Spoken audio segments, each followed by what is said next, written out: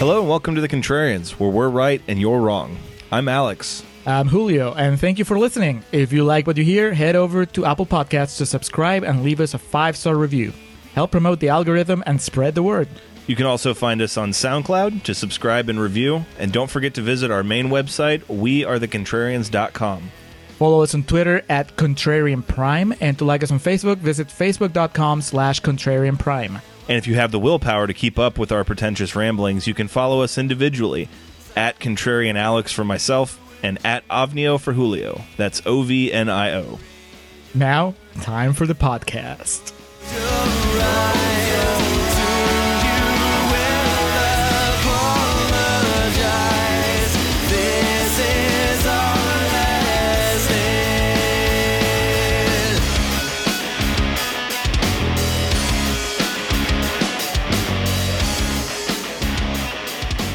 All right, I am recording for Contrarian's Corner.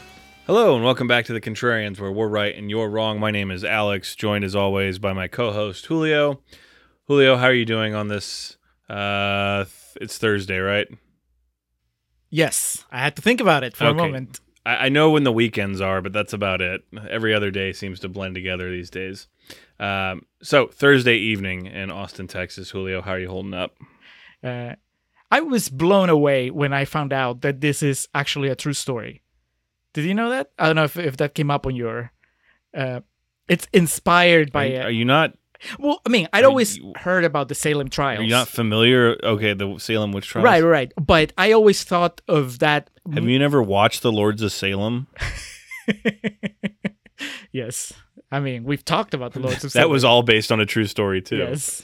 Okay, so, not to talk over you there, so what was your knowledge of this? I always thought it was an allegory for the communist witch hunt from the 50s.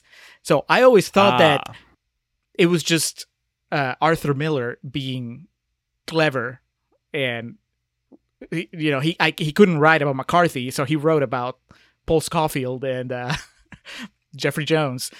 You know what I mean? Like, I knew that Salem was a real place, and I knew that witches, they believed in witches, but I didn't think that there was actually the idea that this sort of shit would happen more than once in the history of a country. It just blows my mind. I know it was a long time in between instances, but I don't know. It was crazy. I really thought that Arthur Miller was just kind of taking, extreme liberties with that, with the town of Salem. And no, come to find out, it was actually, the basics are all there. Yeah, the Salem witch trial. It's I likely have a knowledge of it from childhood because The Simpsons did an episode. One of their Halloween episodes was loosely based on it, but I could see that, like, crocodile tears isn't really a crocodile crying. So I understand sometimes you hear things and maybe not understand the backstory to them. But yeah, this was, God, I don't even remember if I would have learned about this in school, the Salem witch trials, that is. Not the Crucible. I didn't learn about the Daniel Day-Lewis Winona Ryder movie in school. But how about the play? Maybe that's why I'm so familiar with this specific iteration of the story. But this, and like the laughing in like science class of like, the people that were burned at the stake for saying that the Earth revolved around the sun or the Earth was round and stuff like that. And that definitely falls into this category of people that refute scientific evidence in front of them despite people dying in thousands. Oh, I'm sorry. That's COVID-19. What we did one recently that we said applied so much. Oh, it was just our last episode, Edward Scissorhands. Yes, my thought as I was watching this anxiety-inducing movie in our current situation was that maybe it was not the best idea psychologically to schedule Edward Scissorhands and the Crucible back to back because the mob mentality in both movies is just I don't know, it drives you insane. It's so weird on paper, which it was when this was presented. There's no way that I thought, man, watching Edward Scissorhands and the Crucible back to back are going to be this just like moral, mental beatdown just because of everything that's going on in the world currently. So that's a really long opening, very long introduction to the Contrarians. Again, my name is Alex, joined by Julio. If this is your first time listening, we don't always take as long to get to the cut of our jib as we do. And for our podcast, what we do, our little gimmick here, is we like to rage against the Rotten Tomatoes machine. Find a movie that's highly rated on Rotten Tomatoes, also known as certified fresh, make a case for maybe why it shouldn't be. Opposite side of that coin, we find a nasty green splotch, those rotten movies, typically 30% and below, and try to find the positive merit in them. We alternate episodes, positive or certified fresh and rotten. We're currently ensconced in the summer of Winona, just going through the highs and lows of Miss Winona Ryder's filmography. Julio, this one's going to be a little different as we visit, the 1996 box office bomb of The Crucible. Yes. Starring, of course, Miss Winona Ryder and Sir Daniel Day-Lewis. Now, this movie, I believe, is at 68% on Rotten Tomatoes, so how are we going to go about this, sir? I just realized that we didn't agree on a position, but I went rotten, right? It's considered fresh on Rotten Tomatoes, so I figure we treat it as rotten here. And then when we get to real I have talk, both positive and I was about to say I have both positive and negative things to say about it. So while for the first portion of this podcast, Contrarian's Corner, we're going to argue against every fighting bit of that 68%. If you want to know how we really feel about this movie, hang around for the second portion titled Real Talk. Now, Julio, for Winona Virus 2020, hashtag Ride or Die. As you put together this lineup, was this specifically saved towards the end, or were you just kind of plugging holes where they needed to be, or was this one you kind of wanted to save, before we got to dessert? This is kind of pre-main course. This is like the beginning of the main course, like we're cutting our steak. Right, yeah. We're done with the bread. No more bread because we need to save space for the dessert, for Stranger Things. So if you guys have been paying attention, every month we've had a positive and negative, and then a bonus episode that is kind of a low positive. In this case, is the Crucible. We had Alien Resurrection and we had Dracula the last couple months, and easily we could have gone with position wise. We could have swapped any of those. We could have done Crucible in the first month, but I kind of feel like it's good that we needed to go from Winona and Dracula with her corsets and just all the sexiness to another kind of period piece Winona here, and with her, what would you call what she's wearing? Her Puritan clothing. It's very Amish, at least what I've learned to believe or understand is the Amish wardrobe. It's very maid-like. She's got her bonnet and her apron and whatnot. It's not sexy. That's I think point. It is not. I think it was important to save this towards the end so we could go through all the things to see what Winona can do, to learn what she definitively cannot do. Oh, God. And that is... and whatever this movie is. She cannot communicate with the devil? Is that what you're saying? She was not made for Broadway, I think is what I would say based on this movie. We shall battle it out on Real Talk, but I know that because I'd only seen this movie once back when it opened, and to me, it was always one of those where it had a lot of Oscar buzz before it opened, and then it completely disappeared afterwards. I think that maybe John Allen got a nomination. I was about to say, it did get 2 nominations in the end. Did DDL get one too? He did not, but it did get the nomination for Best Adapted Screenplay. Okay. Which is weird, because we come to think of Daniel Day-Lewis now that basically anytime he just fucking goes to the grocery store, he gets an Oscar nomination for it. Every time he puts a mask on before going to the grocery store, yeah. He gets nominated. He puts it's like a cheetah print mask, and he puts it on and just walks into Nando's to get some chicken.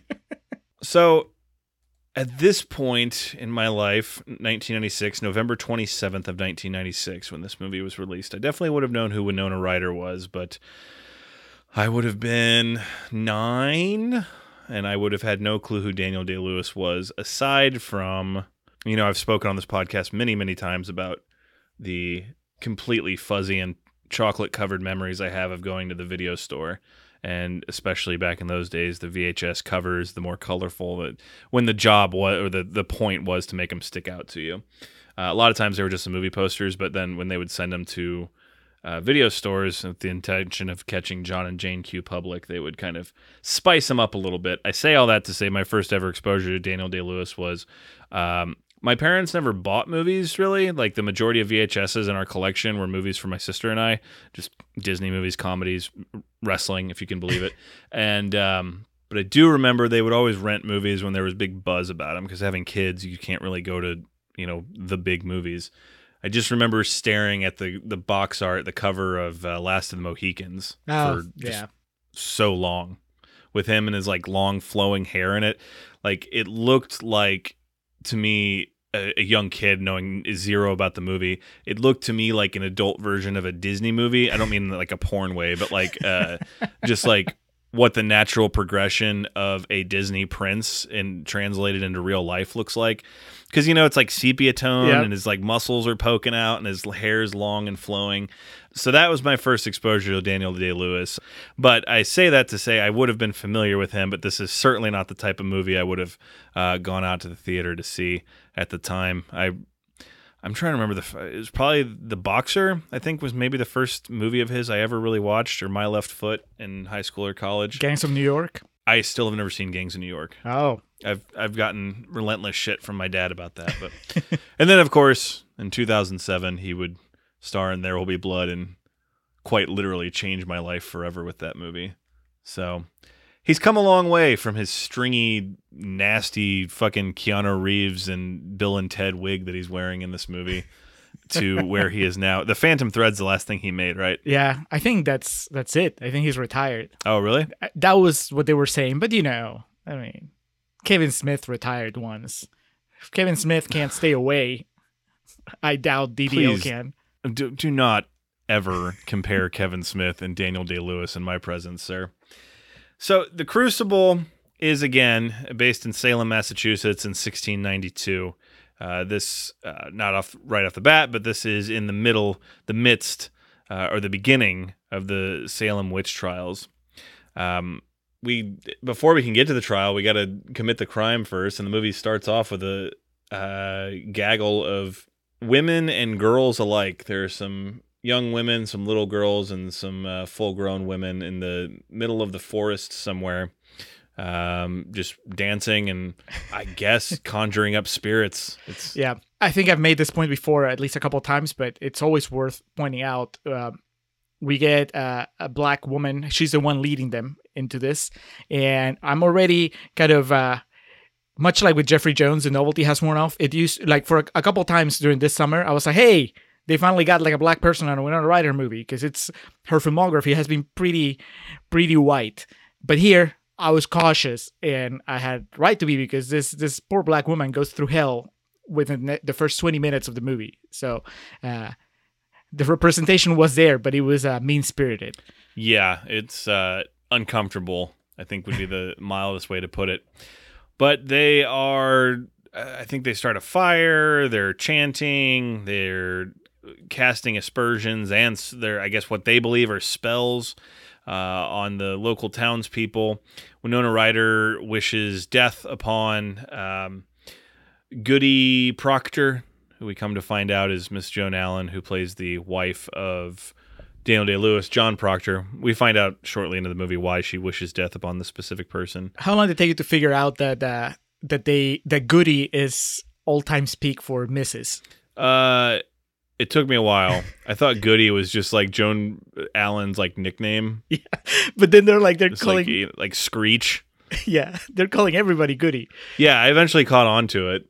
I haven't even researched it yet, so I'd be fascinated to see if that's supposed to be like a not necessarily derogatory, but kind of like a status or a to like keep you in line type thing. You're just a goody. A goody is not as good as a ma'am. Yes, there you go. There's goody, there's dame, and then there's ma'am. But yeah, and then like the most metal part of this entire movie, Winona Ryder just like thrashes a chicken into a rock and then drinks its blood and wipes it on her face. It's one of the more metal things I've ever seen Winona Ryder do. She learned from Gary Oldman. Yes, she did. All the while, Senator Kelly, Bruce Davidson himself, is just kind of watching this aghast from afar.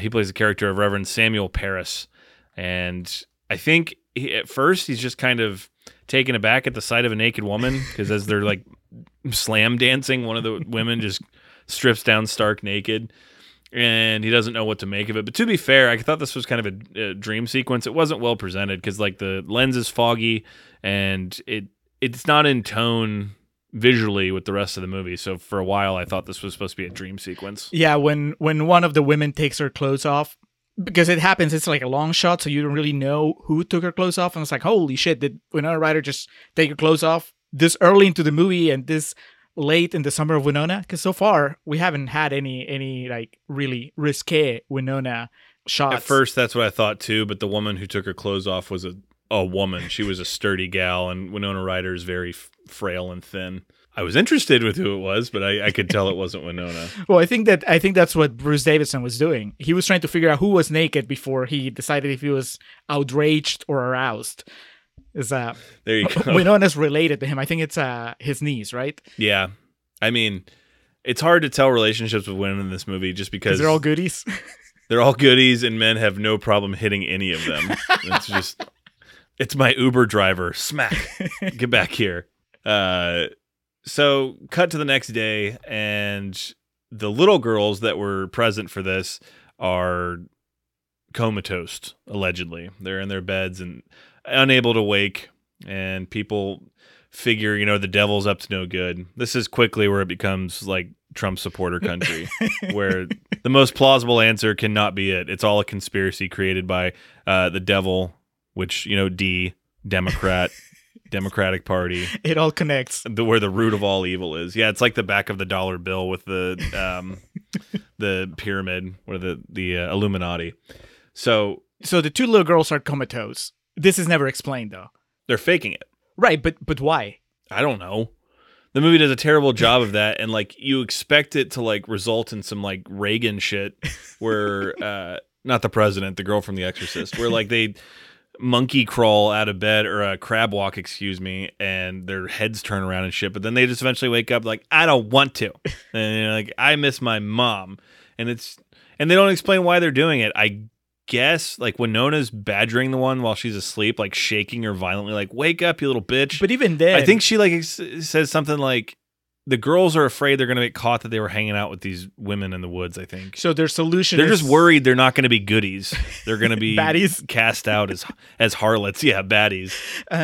But their solution then is to just pretend that they're in a coma, which is, it draws more attention to them. I know they're kids and they're stupid, but the entire movie, it was nagging at me that all this came about so randomly, It was not part of nobody had a well thought out plan. It's a horrible plan. That's what you do when you don't want to help mow the lawn. You act like you're asleep. Oh. Just didn't want to go to school. So unfortunately, they took it too far.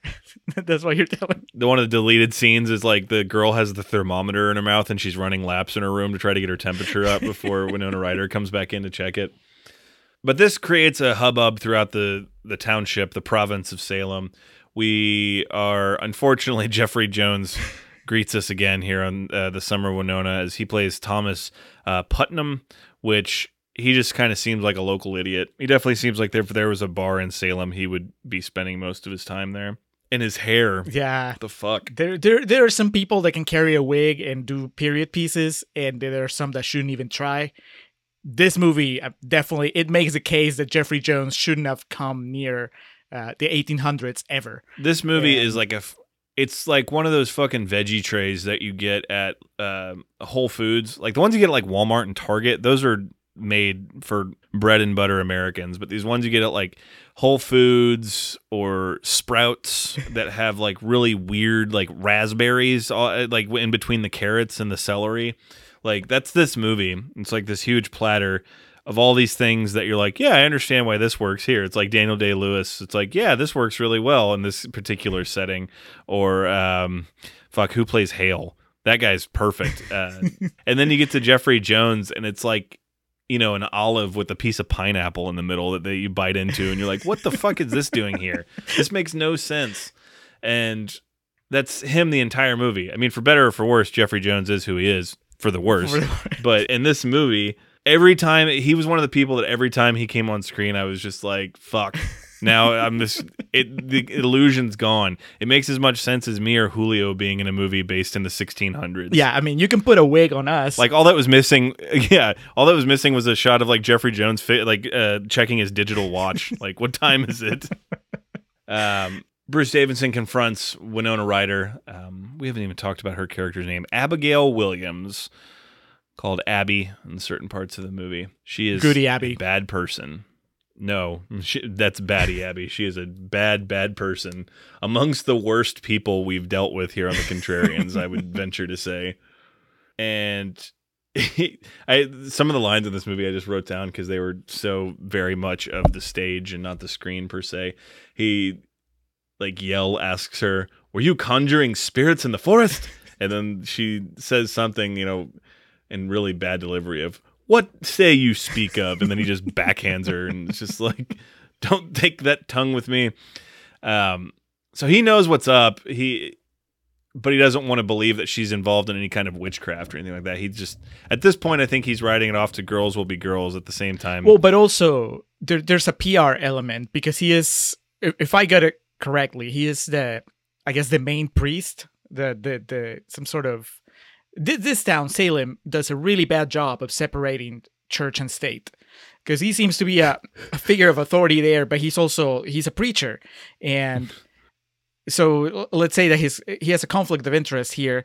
I guess he should report what's happening in the sense that, well, he's a priest and he might have witnessed a satanic ritual, but then at the same time, his popularity is on the decline, so he doesn't want the news of his niece being involved in this to spread out. He's very concerned with her reputation. Yeah. So he basically just tells Winona to just keep it quiet. He's going to keep it quiet. They're going to stop the testing. Yeah.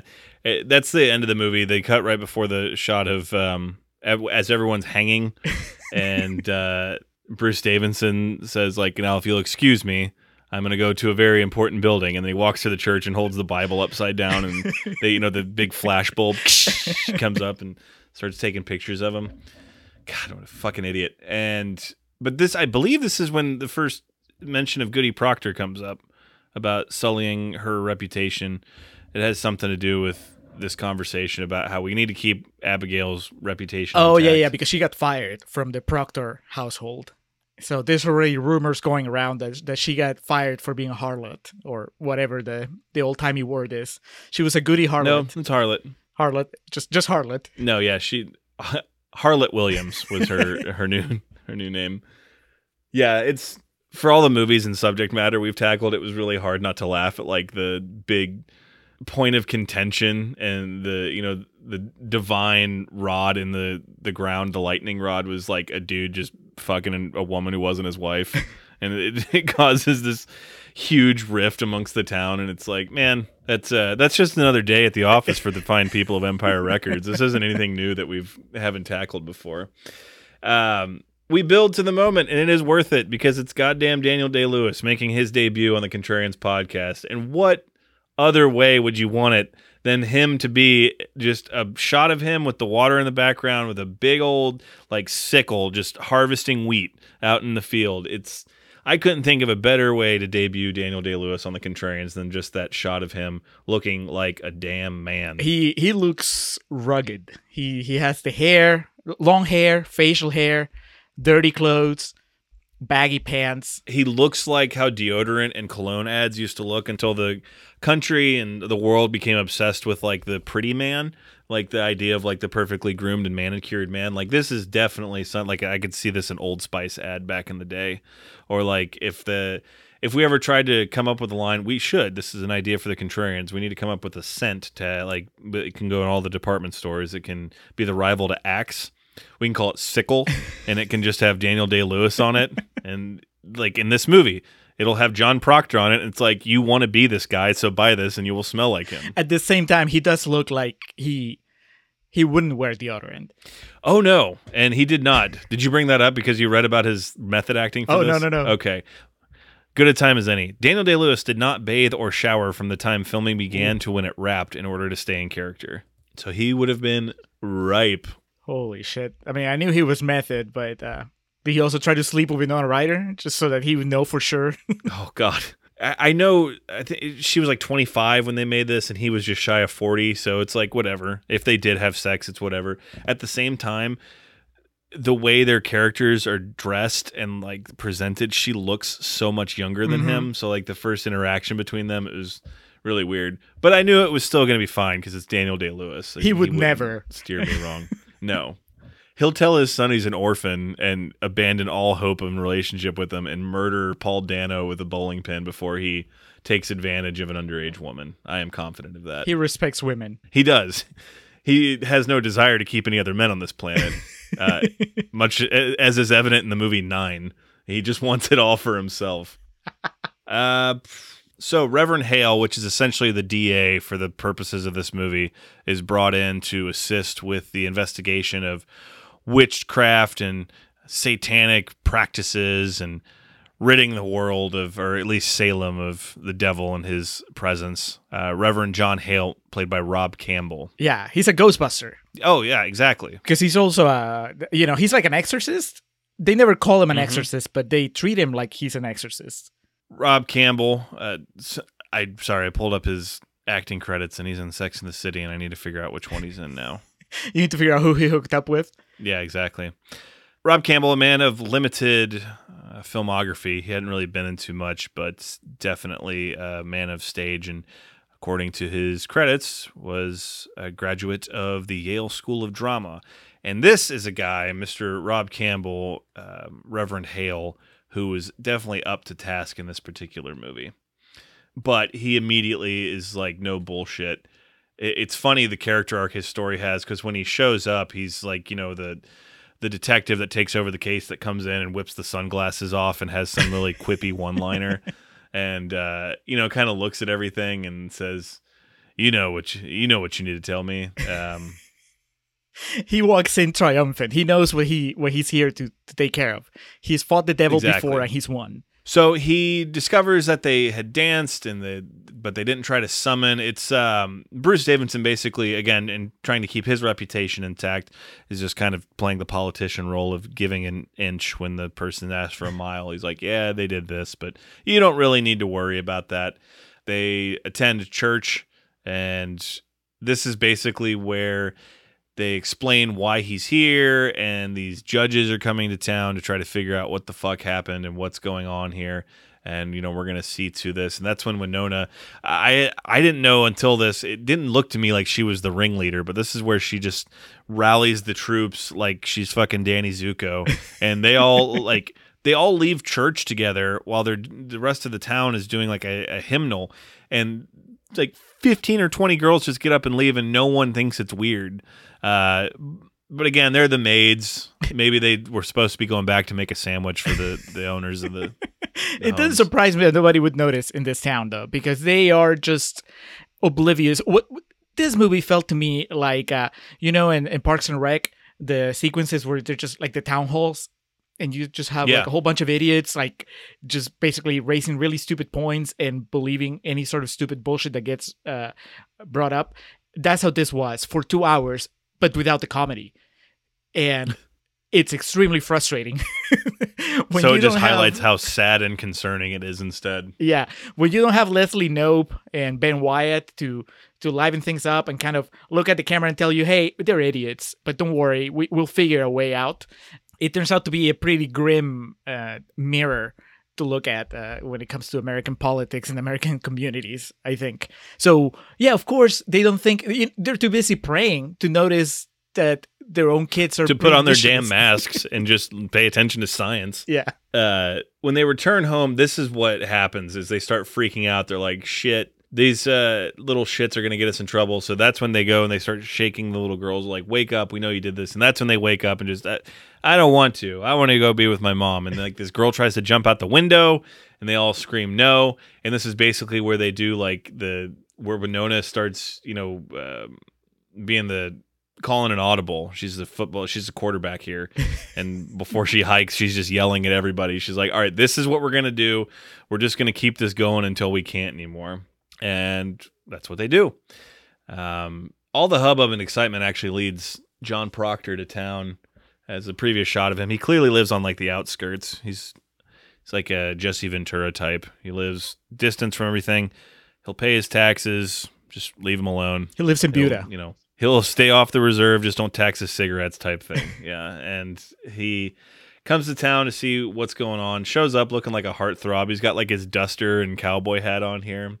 It's absolutely phenomenal. We quickly learn, though, that John Proctor is not, while being a religious man, does not believe in witchcraft and all this devilry and all this satanic culture that they're bringing into question. As he visits town, though, this is where we discover that he had a previous affair with Abigail, Miss Winona Ryder, as she, I don't want to say confronts him, but calls out to him before he leaves to go back home. And it's just basically a moment of exposition while she sweats and breathes heavily in his direction, and he does his best grizzled Clark Gable, just like looking down at her, and literally all he had to say was, "I don't give a damn." He says something cooler in like an old English way. Yeah, like, that's what I was thinking. I'd sooner cut my hand off before it reached for you. Well, first he says, "You'll be in the stocks before you're 20 or something." That's his equivalent of flirting. He says that, and she melts. She has to lean against the wall to keep it together. If it was a musical, this is the part where she'd go, and like as she leans back against the barn wall. But yeah, he tries to be coy and cool, like you do, like exactly how I would expect Daniel Day-Lewis to act if he came across a girl that at one time he had a torrid love affair with. But he really, at this point, holds no ill will. So he's just trying to be like, "Hey, you look good. I hope all's well with you." But then she will not relent. She thinks he's playing hard to get, when in reality he's just like being an adult. Like, "Hey, that was fun. Get the fuck away from me." And she keeps pressing the matter more and more and more, to the point where she does kiss him, and he has to like push her off. And he's steadfast in that, "I love my wife. What we did, but you need to just stay away. It is what it is." Yeah, I don't know. I think that one of the through lines of the movie is that John Proctor is a good guy. He's our hero. He's an honorable guy, even though he's done some shitty things. Because it's not just that he had an affair with Winona Ryder. It's just basically he cheated on Joan Allen and canceled. Yeah, I mean, and this was like Puritan times. It was yes. It was a bigger deal than when Winona Ryder cheated on Kevin James with Channing Tatum. I mean, this is a terrible offense. It could land somebody in jail. It could get somebody hanged. So, yeah, I don't know why I had to dip back to other movies. I mean, that one's right there. This movie is like based around the evils of cheating, where that movie's a fucking comedy, and it's like Winona Ryder cheated on this fat guy with this really hot guy with a tattoo on his butt. But here, this is the beginning of basically the transformation of Winona Ryder from somebody we're like, "Oh, okay, well maybe this girl got caught up into something that these stupid adults are gonna blow out of proportion," into just eventually becoming the evilest of evil people in the movie. And it's also when you can start telling that this was written by a guy, because, like I said, for all his reprehensible behavior, Daniel Day-Lewis always comes out as he has the moral high ground. And, this is the guy that cheated on Joan Allen with a girl that, like you said, I mean, yeah, Winona might have been 25, but I'm pretty sure she's supposed to be playing younger. Oh, yeah. So there's a pretty good chance that he slept with a minor in this Amish village in Salem. So he's in the wrong, and I know he's trying to be cool and whatever, but he is the one that starts the conversation when she's there. He knows what he's getting into. He asks her if this is all her doing. He's seen like everybody freaking out about the devil and whatever, and he's like, this smells like you, Winona. And that's when she starts flirting. So he's the adult. He knows what he's doing. But then the moment that Winona bites, the moment that she's hooked again, he walks away, and he's like, "No, I'm a man of I'm an innocent. I'm a respectful husband now." What would be the 1600s version of doxing? Like, what would the Twitter of the day have found on? I'm trying to think of how they would have gotten Daniel Day-Lewis fired from his job, and what the campaign they would have started would have been. Crucibling. Crucibling. I mean, well, he outs himself later in the movie, so that's the way you do it in the 1800s. You just torture their wives until they confess to something. That was like the equivalent of Kevin Spacey's video that he recorded and released on Christmas, was Daniel Day-Lewis admitting that he was an adulterer. Was it Christmas or Thanksgiving? whatever it was like one of the most baffling, stupidest things I've ever seen a celebrity do. Yep. Not Daniel Day-Lewis, of course. He's just, I mean, Joan Allen admits it. She was sick, wasn't able to attend to his needs. Again, doesn't that sound like something a dude wrote? Yeah. What's homeboy's name? Arthur Miller. Arthur Miller.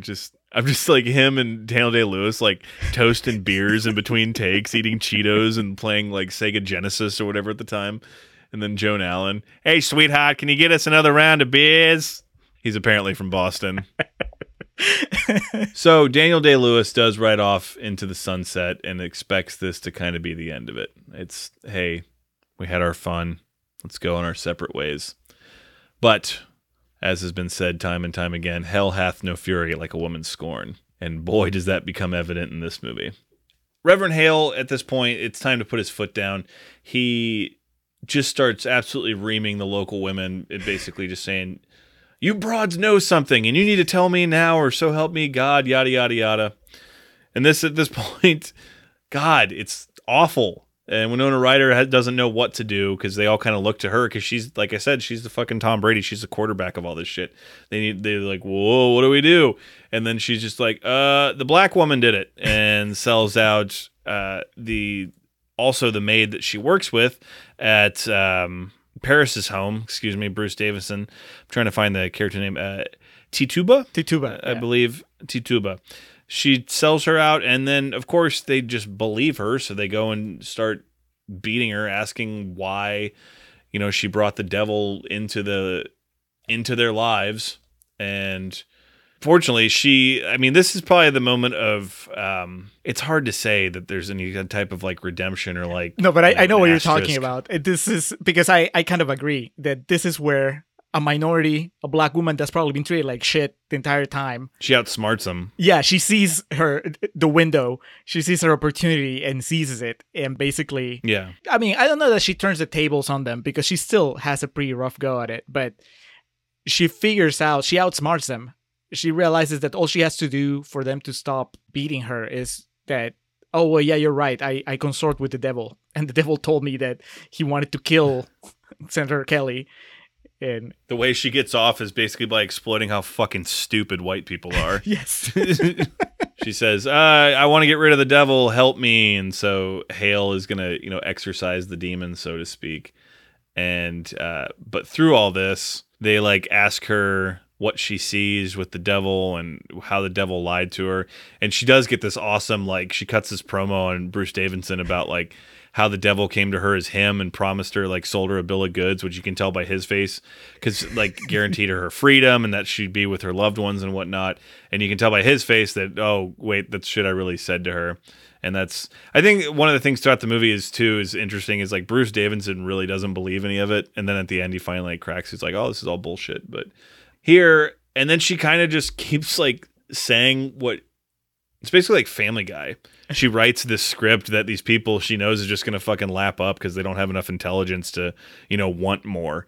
And this causes, of course, Winona to freak out and fight or flight. She starts making up more shit and lying of like, oh, yes, and I saw this woman's dead daughter there. And, and then there was a pink giraffe that galloped through. And yeah, it's just completely out of control. But see, with Tituba, it was self-preservation.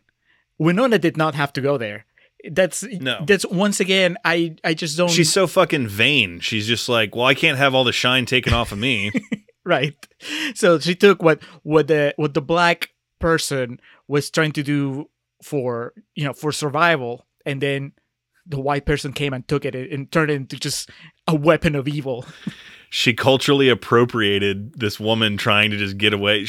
That's exactly it. Her fake devil worshipping was culturally appropriated. It was fucking like gentrification. She took like this woman doing what she had to do to live and survive, and then fucking turned it into a Jimmy John's and said, no, I'm going to fucking, have my own way with this and get my own attention, all the glory to me. Made an app.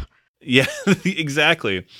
And, I mean, again, you pointed it out. I wasn't thinking about it, I guess because I'm a man, but you're right. The narrative of this movie is women lie. That's all they do. Even the good ones, they're going to lie in the situation where, everything depends on it. Yeah. So Daniel Day-Lewis knows the truth. he tells his wife, he tells Joan Allen, like, I know this is all bullshit, but it leads to a fight with them. She's like, well, how do you know this? Well, she told me when we were together. Oh, you guys were alone. Women be shopping, just some standard stuff here that they go through. It's basically building the tension, but also just, you got to show your gun. And this is past the first act, but the gun being that Daniel Day-Lewis knows the truth. Yeah. Which, of course, comes to bite him in the ass. Yeah, but this is also another excellent example of how he is in the wrong, but he walks off the scene as if he was in the right. He acts offended. With his shoulder pads under his fucking shirt. Yeah, he acts offended that Joan Allen would be concerned, jealous that he was alone with Winona Ryder talking to her. He's like, I don't know what else you want me to do. I apologize. I'll apologize so you won't get over it. And he hits her with the Rip Thomas line from No Holds Barred. You've built bigger walls than I ever could. I mean, they're both equal scenes of acting ability and delivery. Just replace Hulk Hogan with Daniel Day-Lewis and you've got the same thing.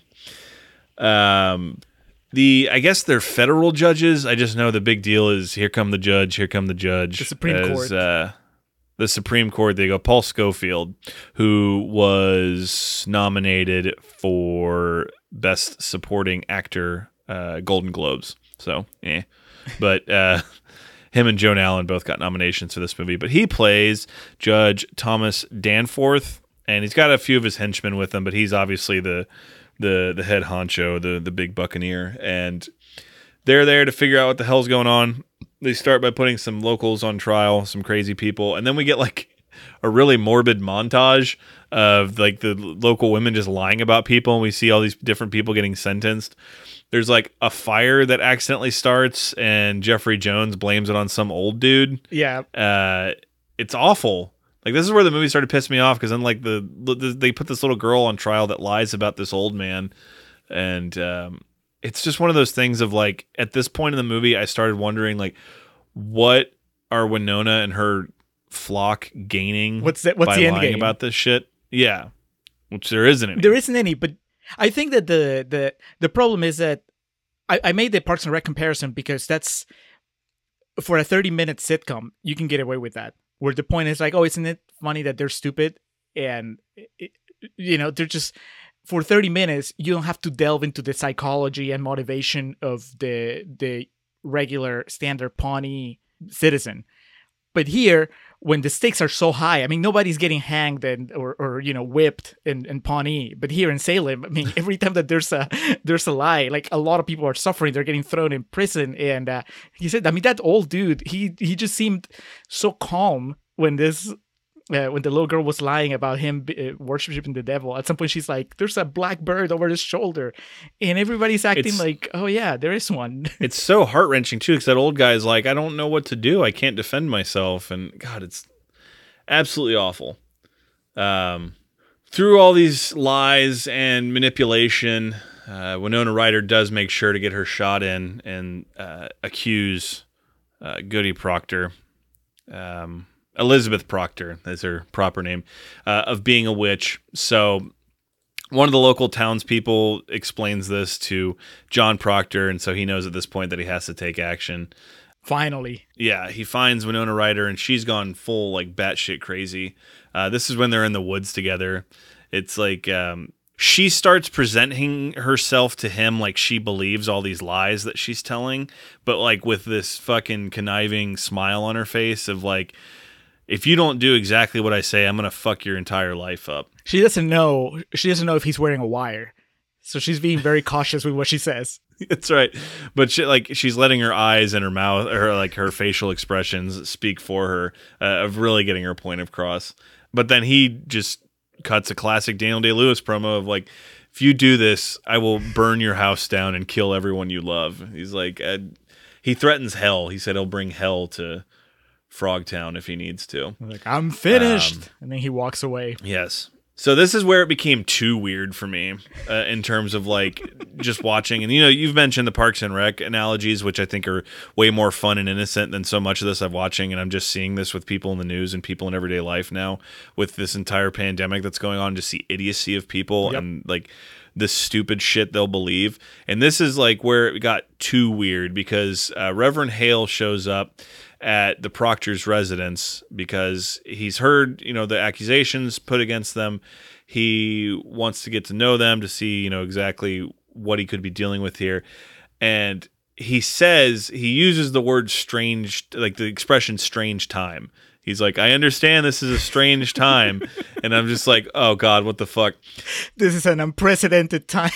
Yes. And then Daniel Day-Lewis explains, hey, I didn't realize the world had gone mad with all this nonsense is the quote he has. And it's like fucking the current marketing campaign of every like restaurant and any like service industry good right now against the rational consumer of just like, look, I have nothing to hide, but don't piss on my boots and tell me it's raining type thing. And they just kind of go in his house. This is like a fucking, I never played Skyrim, but this is definitely like an MMO or role-playing type game of just, this is where you just go into someone's house to regenerate your health and get your mana up. And as Reverend Hale leaves, this was Joan Allen's Oscar clip about, I know I'm a good person. And if your God's telling you that because you believe this, then I don't believe or I don't agree with your God. This wasn't actually, in fact, her Oscar clip, but to me, this was her Oscar clip of just basically, I know who I am and I have my beliefs, but I'm also not a fucking idiot and don't subscribe to all this religious bullshit you do. And if you do, that's your problem, not mine. It's almost like Arthur Miller forgot that he was supposed to be demonizing women for just that one scene. And yeah, and you can tell this Reverend Hale character with his fucking perm or his press permed hair is just like, he's seriously got the Cat Williams haircut, which I guess that wouldn't be necessarily a perm, but it's straightened. And nobody else has that hair in this movie or in any of the movies we've done so far in the Summer of Winona. And everyone else is like, it's the fucking 1600s. Everyone else's hair is disheveled, but this dude, I just could have done a one shot of him with like a spritz bottle, like. But well, he's kind of a celebrity. I really, Contreras Corner and Real Talk. He's my favorite character in the movie because he at least has something going on. He's flawed, and the movie is not trying to make him look like he's the hero, but he goes on a journey. Right, like you said, he has the definitive story arc. Yeah. He comes in, like you said, and he's just like, I know, I have all the answers. I'm the superstar here. I'm the exorcist. I'm gonna take care of this. And then through the movie, his own faith in what's happening starts to crumble. His eyes start opening. Of course, he ends up doing nothing, but it's better than Daniel Day-Lewis, who's like, well, I'm right and righteous the entire time. With not Proctor, but Hale, like. What he does in the end when things get too rough for him, he's just like, fuck this, I'm done, I'm leaving. he's the just to bring it back to modern times, he's the Dr. Fauci in this thing where he keeps trying to tell the people of Salem to keep calm, listen to the facts, let's not be too listen rash. To reason. Let's not reopen Salem yet. And but then, of course, Paul Scofield keeps just contradicting him. Fuck this. This court is corrupt, and I can't stand by anymore and watch this. So, yeah, Joan Allen calls him out on it. Daniel Day-Lewis, again, just kind of motherfucks him. And it's like, you guys, do you understand how stupid what you're saying sounds? But they reassure, no, we're going to be able to open back up on Easter. Everything's going to be fine. The economy is going to be back. Abigail, again, scorned lover, stabs herself with a needle and blames it on Elizabeth Proctor's spirit. And they come back to the Proctor residence and find a doll, like what they believe to be a voodoo doll. When in fact, one of Winona's henchwomen is Mary, who's the housemaid for the Proctors, actually just made this doll for them and admits to it. It's like, no, I just made that for him. It's not a fucking voodoo doll. And they're like, are you sure? Do you swear on your life that Joan Allen didn't use this voodoo doll to try to kill Abigail? Is that I'm trying to remember if that's all it takes for Joan Allen to finally be arrested, that they found the doll. Mm-hmm. That's it, right? And then Yeah, and then she pulls the Aaron Eckhart, and she's like, "I am the Batman," and then they take her into custody, and she just kind of lets them go, take her away. That is. This is where she's really dumb because there's Arthur Miller back to his old tricks of just like, fuck it, she's a woman, so she fucked up. I think that the moment that they realize how far Winona would go, and she knows she's a target, Joan Allen has figured it out. They established that she's figured it out. She, at some point before she gets arrested, she tells Daniel Day-Lewis something like, the news is closed or something, and Daniel Day-Lewis is like, don't worry, they won't take you. Why did she and Daniel Day-Lewis, why didn't they just use Winona's weapons against her? That was, the moment that things get this dire, why wouldn't Joan Allen just kind of like fall to her knees and go like, oh my God, I was dreaming and I saw the devil and Winona Ryder come at me on a black horse and they had a sword and a needle and a doll. And because it's been proven now, an hour into the movie, that these guys will believe anything. So why... It never even crosses their mind. It's not even that they have a conversation. They're like, no, we're too good for this. We're not going to lie. It never even occurs to them that they could outsmart this 17, 18-year-old by playing her own game. Yeah, they're the smartest people in the province. In Salem. But too smart for their own good. They don't even think of just like, yeah, exactly what you said. They should just be like, we should just tell them the fire was talking to us. Yes, exactly. She should have said, oh, this doll, this is my god doll.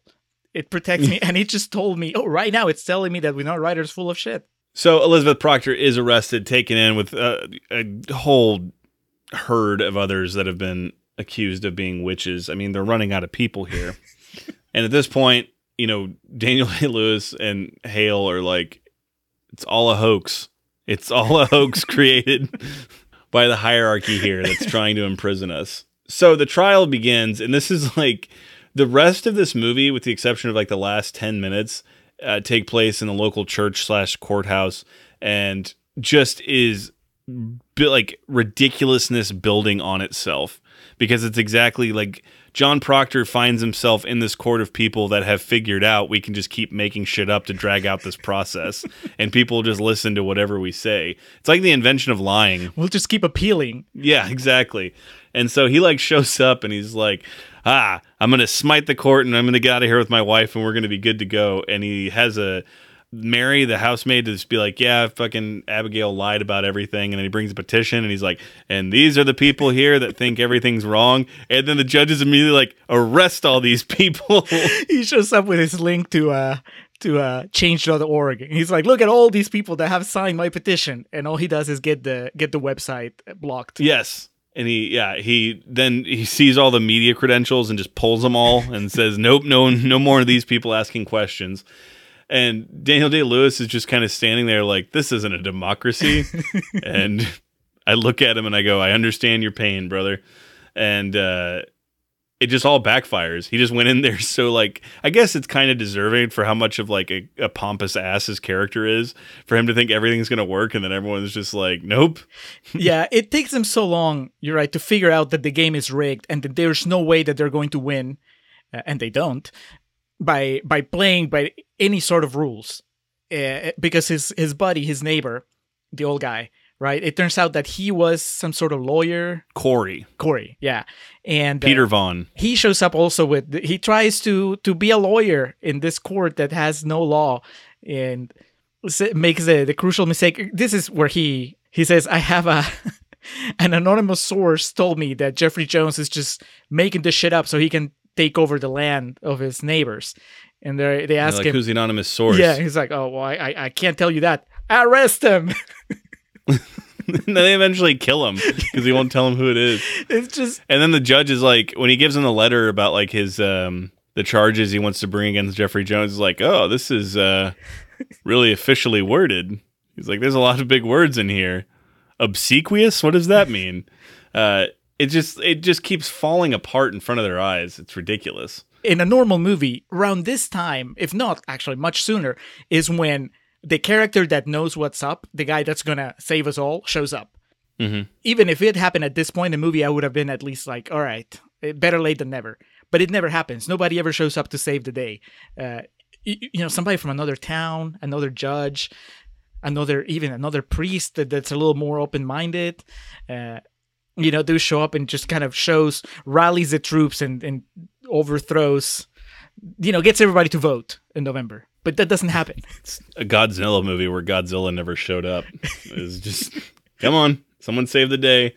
There's this shot of Mary like crying in some abandoned house in the village, and all the women come in and just kind of stare at her, and then she just cries and runs through them and gets away, and there wasn't really any point to it. She finally is okay with coming forward with her testimony of all of them lying. This is when they're at the courthouse. At this point, Hale, again being the only really smart one, is like, there should definitely be lawyers present for this. We need people who understand the law to be here. And Pence, what's the judge's name? Paul Scofield. Yeah.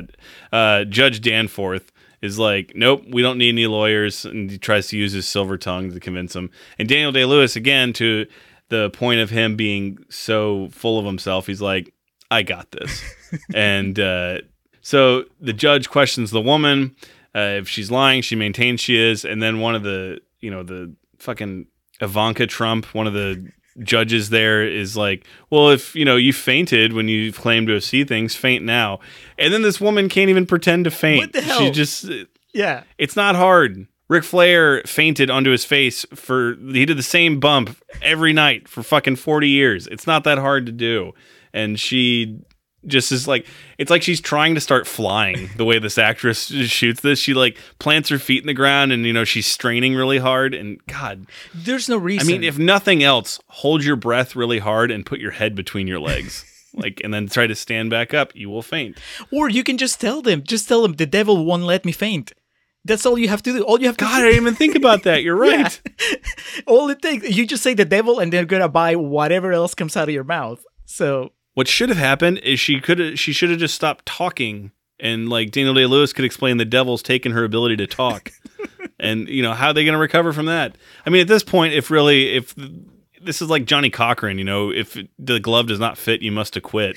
The idea, well, she can't faint, so that's it. Trial adjourned. That's all it takes. So they go to take her off, and this is where we get Daniel Day, and in all his glory, just yelling, "Oh!" and explains, he fesses up to the entire thing. And then one of the quotes I did write down is, he calls Winona Ryder a lump of vanity and explains that this is what it is. It's just a scorned lover in the end, just causing all this killing dozens of innocent people just to get back at a guy that turned her down. And the judges, this gets their attention. Yeah. This is where she's finally like, I don't know. I don't know what to do. And I do have DDL Oscar clip here in parentheses. Oh, dude, he has like 5 of them in the last 30 minutes of this movie. Oh, well, he's Daniel Day-Lewis. But this is, I think it's basically because he uses the phrase "whore's vengeance" in this. And he's like pounding the table and crying and explaining to the judge, he's not proud of it, but he's an adulterer. He had an affair with this woman. And so that brings him to, he's like, will your wife attest to this? He's like, yeah. He's like, she ever lied? No, she's a good, honest woman. Well, go get her and we'll ask her. He brings her like to the courthouse. There's not even a purpose for this shot otherwise just to show like the horrible conditions and like what just complete dismay her life's in. They just show her being brought to the court in the back of like a buggy that has no roof on it, and it's just pouring rain on her. And she's just, Joan Allen's just kind of standing there bouncing around with the rickshaw. And so she gets there. The judge just has like this insane level of control at this point. This is why there should have been lawyers, because he's like, you look at this wall, you look at this wall, you stand on one leg, you keep your finger on your nose. And then he brings in Goody, and he's just like, hey, don't look at either of them. You tell me right now. He fuck her? And at this point, again, 1652, I guess the worst possible thing you can lose is your reputation as a faithful spouse. So she dances around it, but then says they were never, intimate. I kicked her out before it got to that point. And then Daniel Day-Lewis, like the couple that just lost at Pictionary, he like turns around, he's like, it's dignity. Can't you tell? And he tells her, he's like, no, Goody, I already admitted to it. And then like they get that like Hitchcock zoom on her face, and she's like, oh dear God. And then she gets taken off. Even Winona, they have a close up of Winona too, and she cannot believe that these people are so fucking stupid. They had her. I mean, Paul Scofield told her. This is like a pretty awesome duel of titans of acting, I think, when you get Scofield and Ryder face to face for that one moment where he tries to give her a way out before John Allen arrives, and he goes like, "Child, if you're lying, then may the Lord have mercy on you."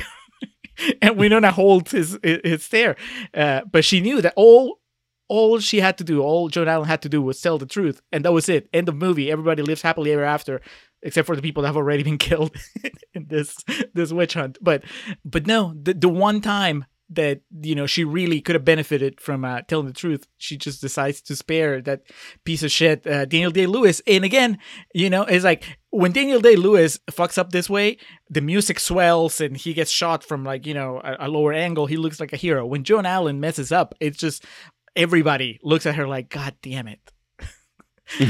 Another 45 minutes. Even Winona Ryder's like kind of disappointed. She's like, she's completely lost her faith in humanity at this point.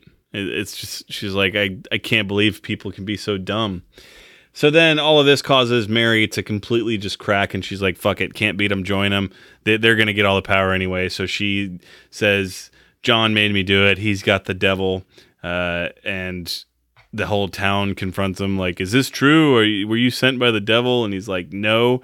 But if you're asking about my opinion of God, God is dead. And he's like wearing his fucking, you know, clam digging boots. He's in the middle of the water, just wearing his waders. And again, at this point, all of Daniel Day-Lewis's dialogue from this point forward is either yelled or said through like gritted teeth and tears flowing. It's just 30 minutes of Oscar clips. Yeah.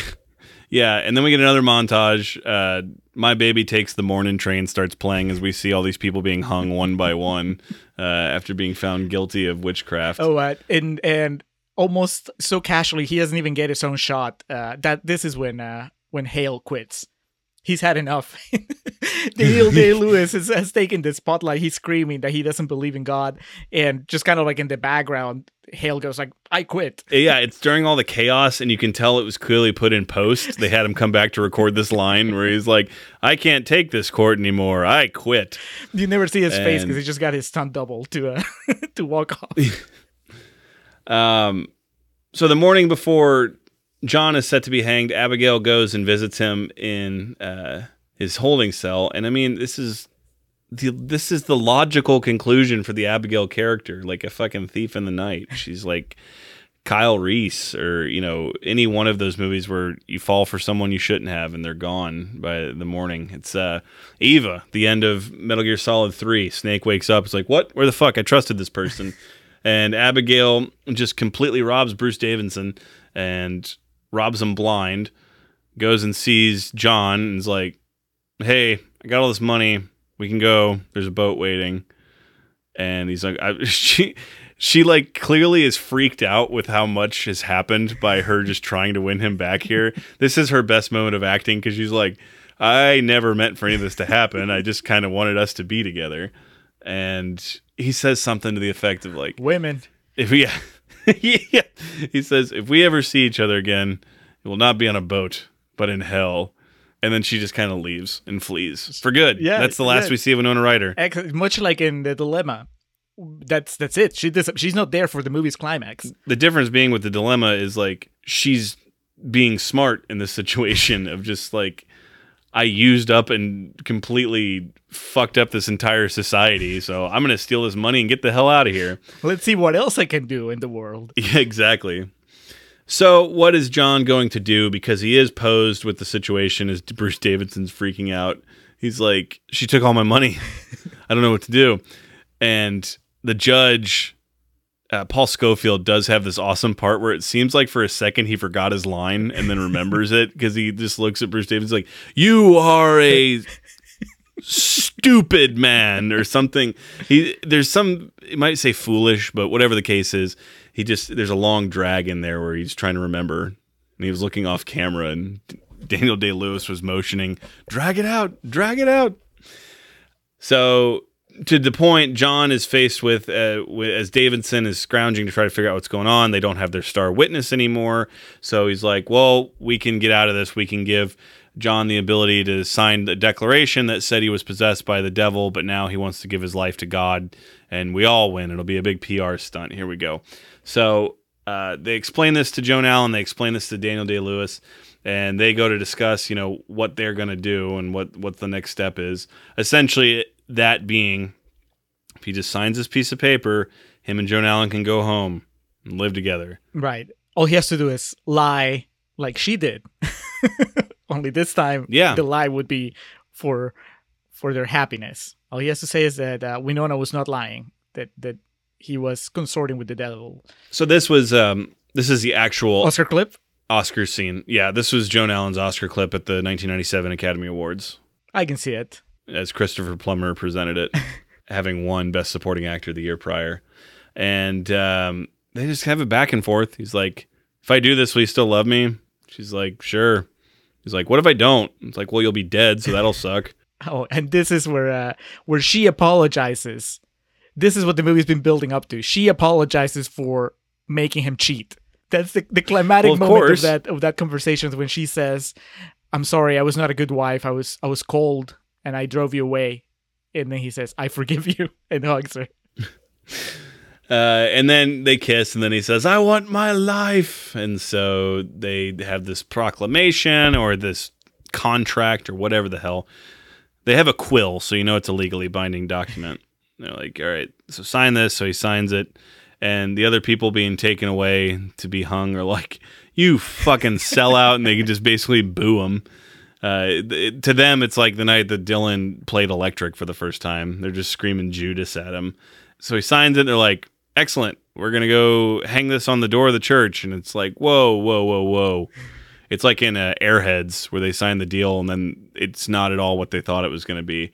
So he's like, no, can't we just know that I signed it? And like, can I keep it? And can we throw it away? Can we never speak of this again? Yeah.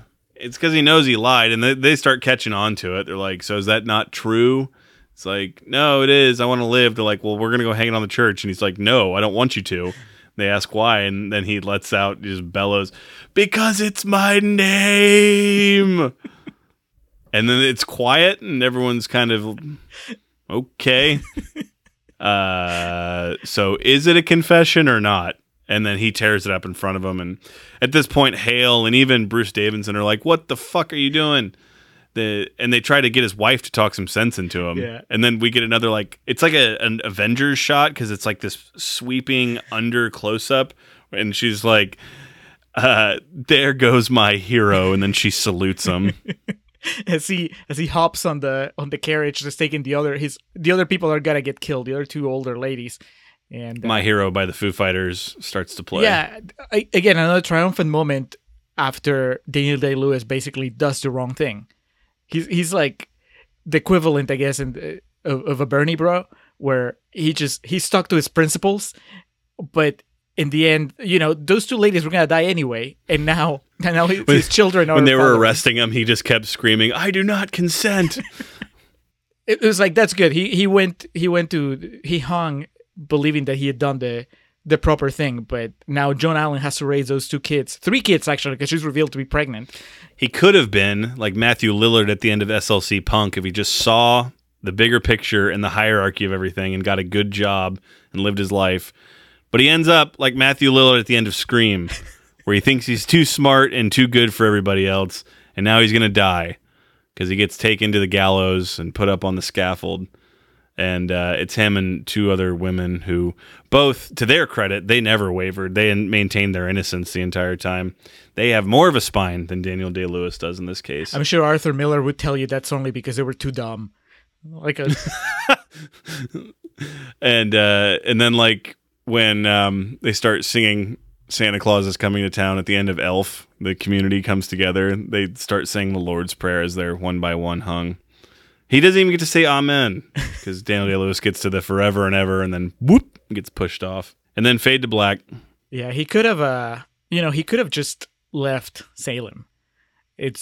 I know back in the day you couldn't just hop on a plane and go across the world, but it also, I kind of get the feeling that it didn't take too long to just ride off and leave the shitty town where his name has been sullied and just start anew. There's no internet. Nobody's going to know about that whole shit that happened back in Salem. He can just be like, I'm Daniel Day-Lewis. I'm still a hunk. Got my wife and 3 kids. I'm handy with a scythe. He could have just started. Look at what Ted Bundy was able to get away with, man, for decades. Yeah. Like, this guy just cheated on his wife once and she still wants to stay with him. Moved to Shelbyville. All his friends were already dead. There was no reason for him to stay. And, like, they were, like, a good football field away from those guards, too, when they're talking. Those fuckers don't have guns. And they were, like, by a body of water. If you just told Joan Allen, it's like, all right, we're going to make a go for it. They conceivably could have outrun them. And then if they weren't, which of those old fuckers is going to be able to take Daniel Day-Lewis in a fight? And all he has to do is like, the devil told me that you need to let me go. Help, the devil's got a hold of me. But no, he stuck to his morals.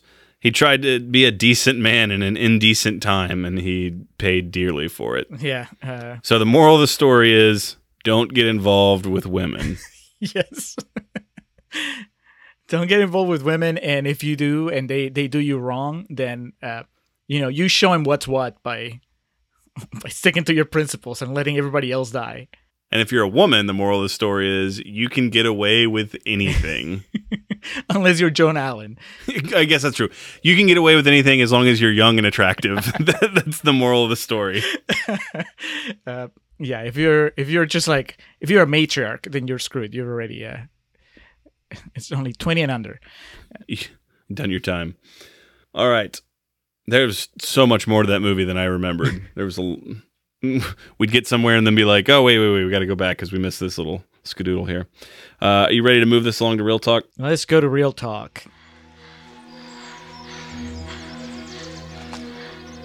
I come to tell you to think on what to do to save yourself. You say you are blind to spirits, you cannot see them anymore, and you will never cry witchery again.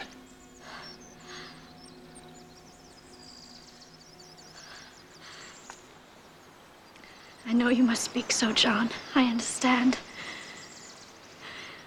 But my spirit's changed entirely. I suffer now. It's the truth, John. Look! The bite your wife gave me is not yet healed. My wife? Saturday, she come into my bed in the middle of the night and bite at my breast. My wife has not left the house this month. Why must she leave the house to send her spirit on me? Don't George Jacobs come jabbing at me with his walking sticks. Feel the lumps he gave me only last night.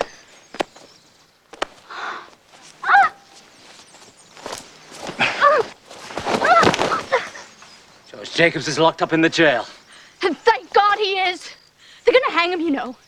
And he prays, you know. He prays in jail. May he not pray. And torture me at night while he's praying in the jail. A hypocrite. And they all are. And thank God I have the power to cleanse the town of them. Hear me.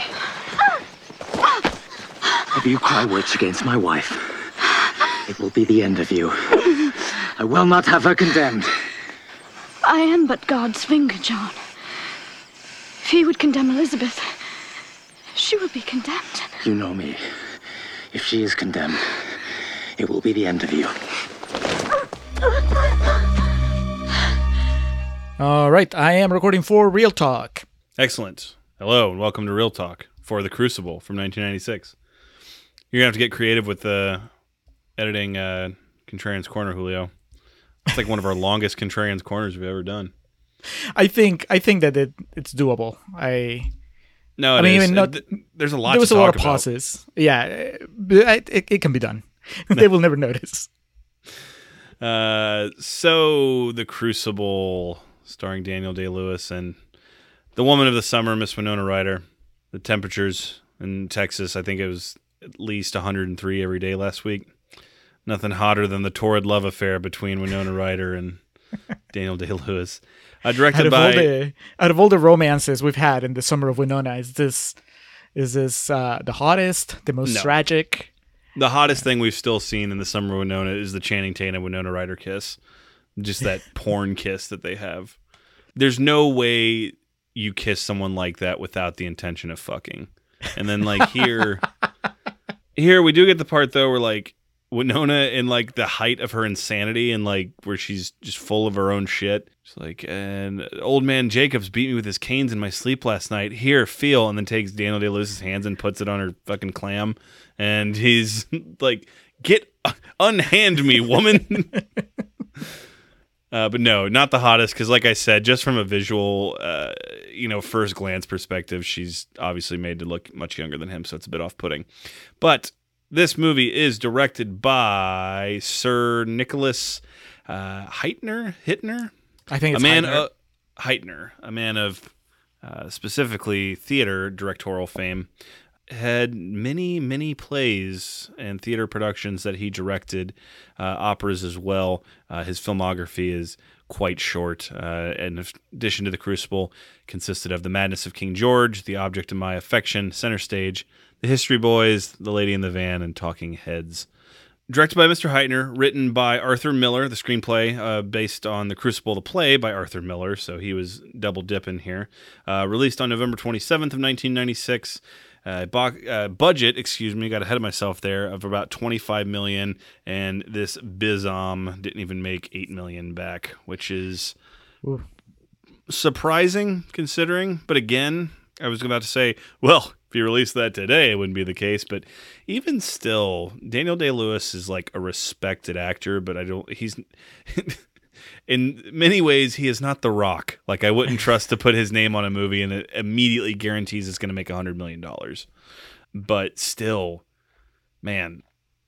So 96, this might just been a little too soon, because we were about to enter I wouldn't say the golden age necessarily, but we were about to enter that big boom of romantic tragedies. We had Romeo and Juliet, the Baz Luhrmann, you had Titanic coming up, you had Shakespeare in Love. There was a series that was yet to come, so I think this movie might have just missed they were a little too early to the party. Not to say that under different circumstances it could have done any better, but also it's just so, I mean, the difference between this and all those others is that the romance. Those other movies are good.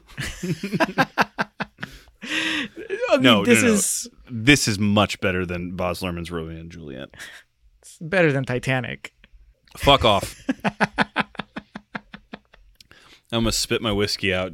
I knew you were going to go there too, and I can always trust you to shit on Titanic, and I can always trust myself to not be able to not get mad at it. It just. I was thinking about that movie earlier today too, when we were doing this, because I was looking at movies around the same time, because I got on the thought of what I was just talking about, and such a good movie. Anyway, so I think tonally, they definitely, if this came out a year or two or even 3 later, when in the wake of those movies, they definitely could have marketed this differently to try to capitalize on that. But obviously, at the end of this wouldn't appeal to the same audience that those would, in the sense of like the teens and that type of thing of crying at the end because love is estranged. Right. You're not rooting for a love story here. I mean, the closest you get is Daniel Lewis and Joan Allen, but that's not really about, will he get the girl? Will she get the boy? Will they live happily ever after? This is more of, will they survive? Will they survive persecution? No, I think this is too much of a downer for that audience, the audience that's going to all those other movies. I don't know. Maybe it was too politically charged for mainstream audiences.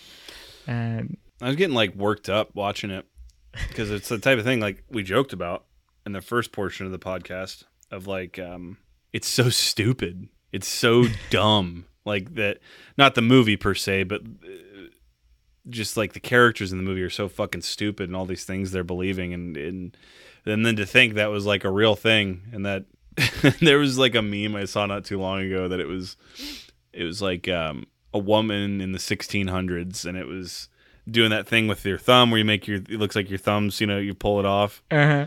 And then the panel down was like townspeople chasing her with pitchforks and torches, like, because that's essentially what this story tells. And I was getting worked up at these characters of like, you idiots, can't you see this in front of you? And then also the things we're talking about, really, It is reflective of what's going on right now and just how fucking dumb people are and the shit that people believe and the idea that just because someone you perceive to have a higher authority than you tells you something is fact, that you believe it as such.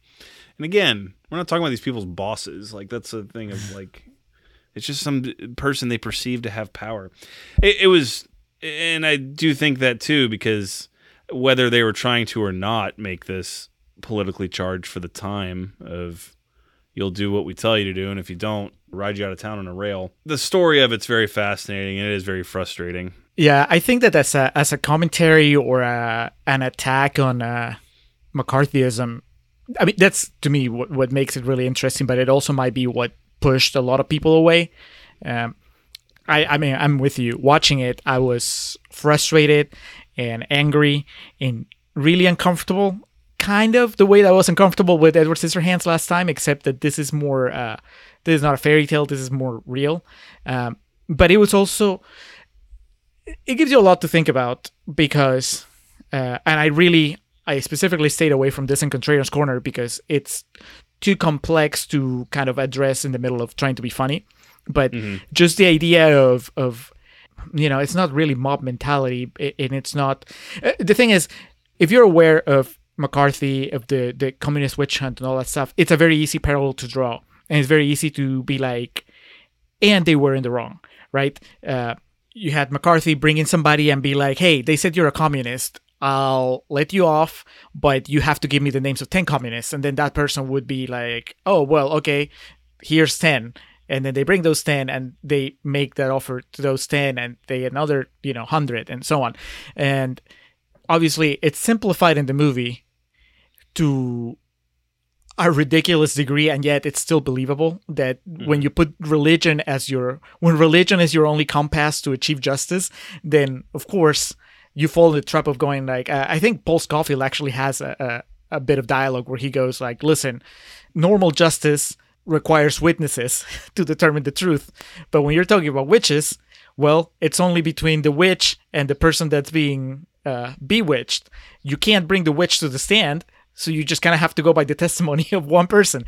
It's stupid, but I also believe that if you stop doing tests, then we won't have any positive results. Yeah, exactly. But so it's like you watch The Crucible, and there's very clear, like, well, this is wrong. Everybody's wrong. The system is wrong, etc. You learn about the communist witch hunt, and you're like, yeah, that was just, McCarthy had his own agenda, and he exploited the system, and they created an atmosphere, much like in The Crucible, where innocent people were willing to confess to things they hadn't done, or were willing to like throw other people that were also innocent under the bus just so that they would get the heat off of themselves. So far so good. But then the joke that I stayed away from was that Winona Ryder was also like doing the Me Too movement disservice. Because, I could see somebody like fucking Miramax guy, Harvey Weinstein, going like, well, listen, I was being prosecuted basically on the word of all these women. I had Winona Ryder saying, that I did it and everybody else did. I think the difference is that for all of our failures, we are at a point where we don't just go by, we don't say, hey, God told us, or the incentive of like, hey, give me some extra names so you can get off easy was not there in the way that, it was there during the McCarthy era or in the story of The Crucible. I think that the way that the system is set up now, there's a lot, it's not as simple as Winona Ryder saying, hey, Harvey Weinstein did this, and then suddenly everybody believed it. It's more like, well, there was like a valve that was like, the pressure was there, and it finally exploded. But it still, makes you take a step back, because I understand the argument of the people that are like, well, what prevents a Winona Ryder of doing something like this to me? Even though I side with any woman that's accusing somebody that's, saying, hey, this happened to me. I don't know. I was watching this movie and I was like, it's making a very solid argument against the communist witch hunt. And at the same time, if you wanted to look at it on the surface, it's also making an argument against it's not even cancel culture, but it's just something like something stronger that's happening here. The fact that There's you can just a shocking amount of modern parallels. Yeah. Like that there's no way in 1996 they could have predicted if someone watches this 24 years from now, they'd be able to find so much relevance in it. Right. But it's crazy that I think, it's not even that things are cyclical, but also that maybe we just don't change that much, and that it's the power of words. Like, that's what it's trying to say, of like, I understand what you're saying too, and it's kind of hard to articulate, but the idea of, especially in times like this, but that's still prevalent to this day, even in times where there's no concrete evidence or anything like that, the power of words is very intense. And I think that's it, actually, that, I was having trouble like getting there, but well, it's also, we both talking about this, you don't want to say something that makes you seem insensitive, so well, yeah, that's the thing. But I'm having trouble like expressing like what I feel is the difference. And the difference is that, again, for all our flaws, when you talk about somebody like Harvey Weinstein, like, there was a due process there. Yeah, it wasn't Paul Scofield taking it on his own hands, him and like a bunch of cronies, and just basically making arbitrary decisions. I think that, some people might have said that it took too long, but the point is that an accumulation of testimonies and an investigation and, defense lawyer and a DA, there was a process, that obviously Bob Campbell wanted a lawyer there. He's like, we need attorneys here. Yeah.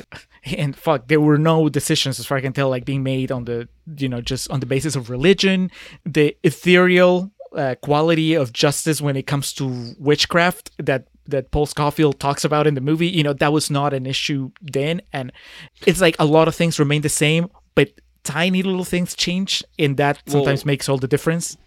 What the parallel to this is, like, yeah, with Harvey Weinstein and fucking sacks of shit like that have actually been put in prison, and there's plenty more that should be. But the idea, kind of piggybacking what you're saying today, is like Scofield and his crew. That's like society and Twitter and like people now that just basically take it upon themselves to just jump to their own conclusions based on what's ever presented to them, and then try to ruin someone's life because of it. It's paralleled in this movie. I saw that in like the idea of like Winona Ryder just able to just make this shit up, and then they'll just be like, well, this person said this and it's plausible because of this, so we're gonna go hang you now because of it. And it's the mob mentality, like you said, of it, in that, much like in this movie, there's a reason these processes and these things exist, but then when you take them to these extremes, it hurts the sanctity and it compromises the integrity of the operation to begin with in a lot of ways. Yeah. At the same time, I understand the frustration with, this is not in the movie, but the frustration with the process to begin with.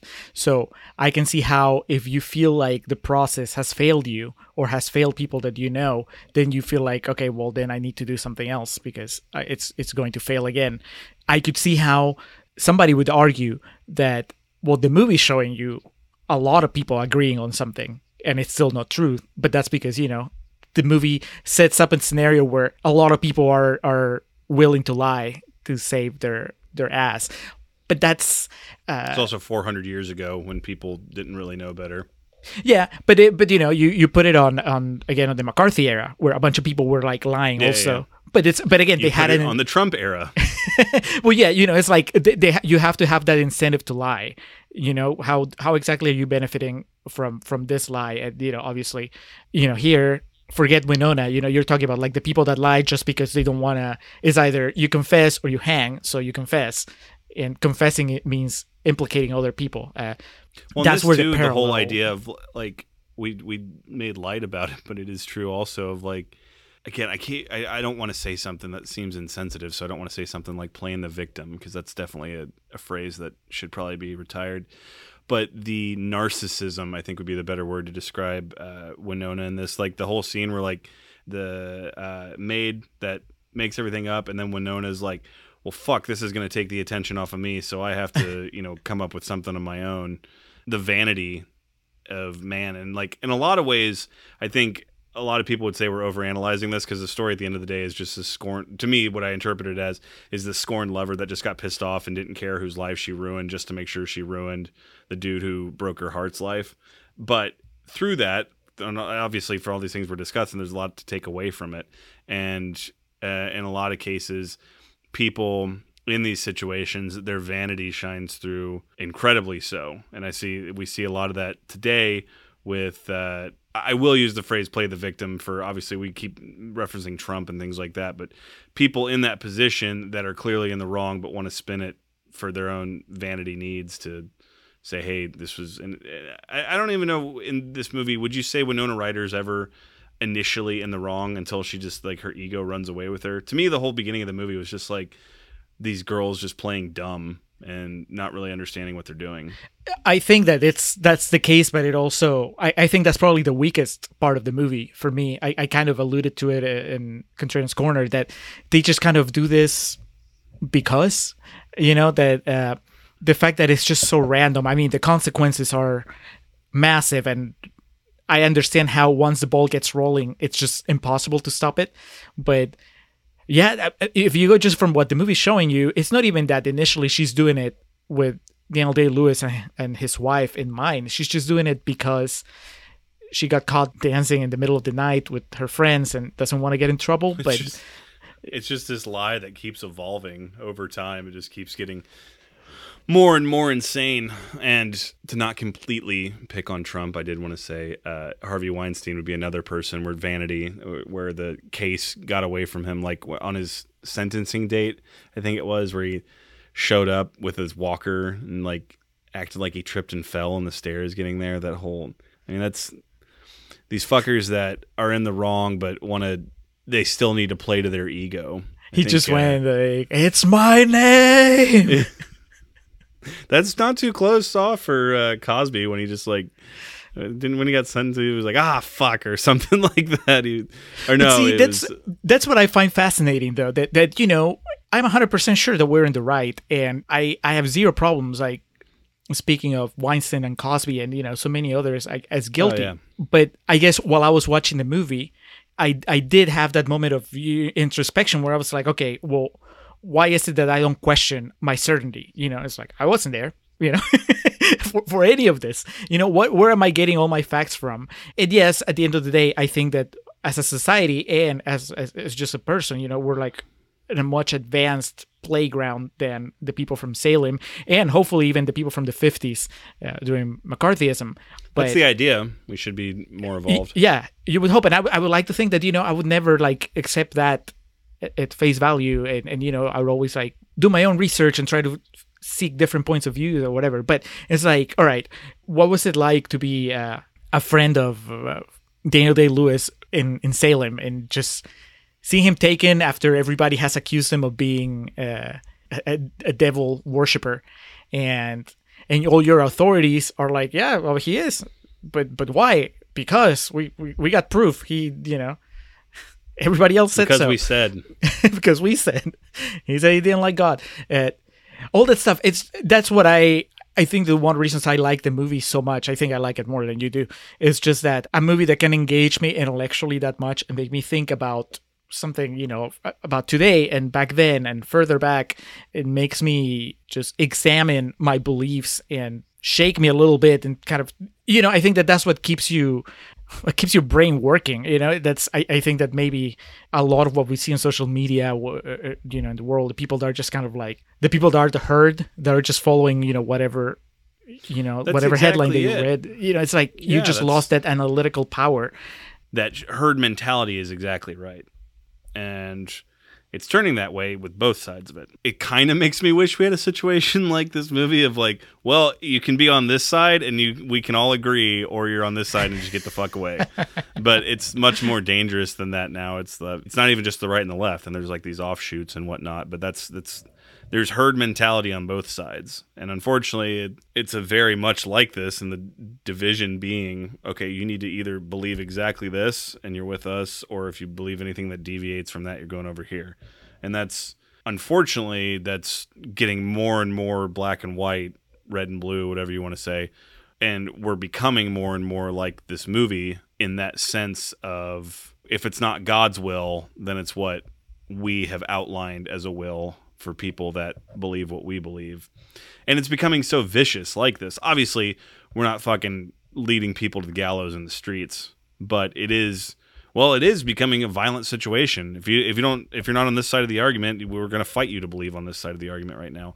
It's obviously in a much more advanced way, using fucking smartphones and shit. It's not just people writing with quills and stuff like that. But I mean, there's a lot to it. Watching this, and like a dozen people get hanged in it, but I feel even still with the story that it tells, it doesn't even feel half as violent as the things are today with disagreements and whatnot. Obviously, it's way more visceral and way more brutal, but I don't know. I appreciate what you're saying, and a lot of my issues with the movie don't lie with the story or the telling. It's just some of the performances were not particularly good.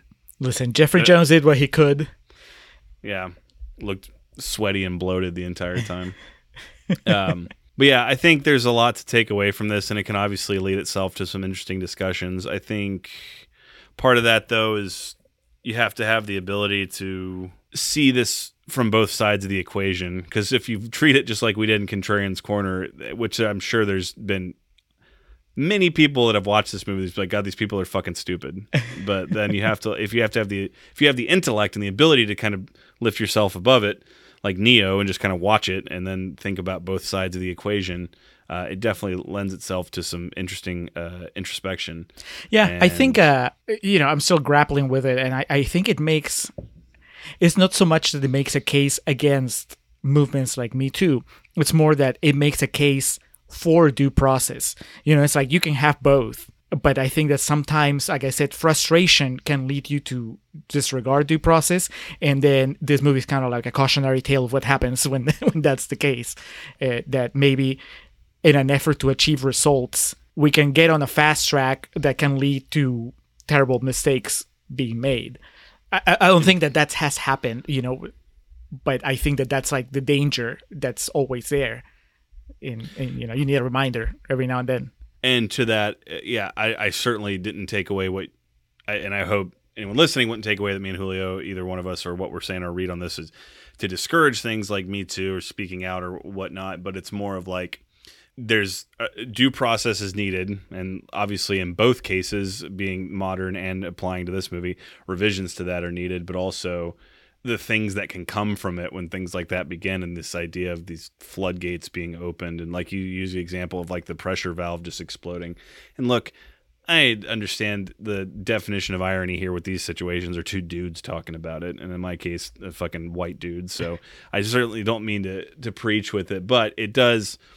I think the entire idea, especially in the real talk of these, when we watch movies that have interesting ideals like this, is to promote discussion and kind of go with these ideas and hone in on that. And the whole idea with the floodgates being opened in any scenario is the casualties that can come along with that. And a lot of times with this and Edward Scissorhands, I think it's obviously human nature to, when these things happen, to up in arms and embrace it with this mob mentality. But like we've seen with both of these movies, and just generally speaking, I wish it worked better than it does, but it doesn't, because usually it devolves to this base level, and usually mob mentality results in the original idea behind something being lost, or at least heavily diluted. And I think that's something that's found in the two movies we've done, and unfortunately today in a lot of ways also.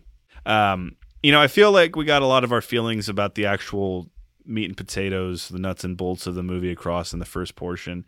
I mean, it's Daniel Day-Lewis. He is the one. He is, if there ever really was a Neo, it's him. He's no, Jet Li. Jet Li's also the one. Oh, that's right. There was that movie, The One. There was also Floyd Mayweather versus Canelo Alvarez, which was The One. He's never going to be bad in anything. And like I said, from the moment I saw him, I was like, hell yeah, it's Daniel Day-Lewis. I'm not kidding. Like, There Will Be Blood, like, legitimately changed my life. Like, that movie was just unbelievable. And here, he's still, he had already done My Left Foot, which I believe he won an Oscar for. Is that right? If he didn't, at least he was nominated, because I remember that. So he was by no means wet behind the ears here, but yeah, he won Best Actor. And he had done, I know The Boxer came after this, but he had already worked with Scorsese, and he was already seasoned at the same time, and he's only made 7 movies since this. But having seen what we, yeah, The Boxer, The Boxer, Gangs of New York, Ballad of Jack and Rose, There Will Be Blood, 9, Lincoln, and Phantom Thread. But what I was going to say is, listing those movies there and then seeing this, he's obviously great. At the same time, his best stuff was yet to come. And watching him in 1996 through 2020 lenses, you might find yourself a little more critical than you should be, because you're just going to be like, no, I'm just meaning in the sense of like, I've seen There Will Be Blood. So what I mean by critical is that when this movie was over, it was like, wasn't the best thing I've seen him in. But still, I mean, it's Daniel Day-Lewis. And I know I make so many hyperbolic claims on here all the time about, oh, I'd watch this person do anything. I'd watch this person do anything. I'd watch her in anything. But like Daniel Day-Lewis is really, you stop what you're doing and pay attention. This was one of the movies too that I spent the least amount of time on my phone or doing something like on my work computer doing something, watching, just because he's so enchanting. Everything he does, you want to pay attention to. And obviously classically trained in the sense of like stage, and that really helps out here. Him, Rob Campbell, and Paul Scofield, all specifically very obvious, have spent their fair share of time on the hardwood and in front of bright lights. Whereas God bless her, Winona Ryder, and to make her not feel left out, I'll lump in Jeffrey Jones also.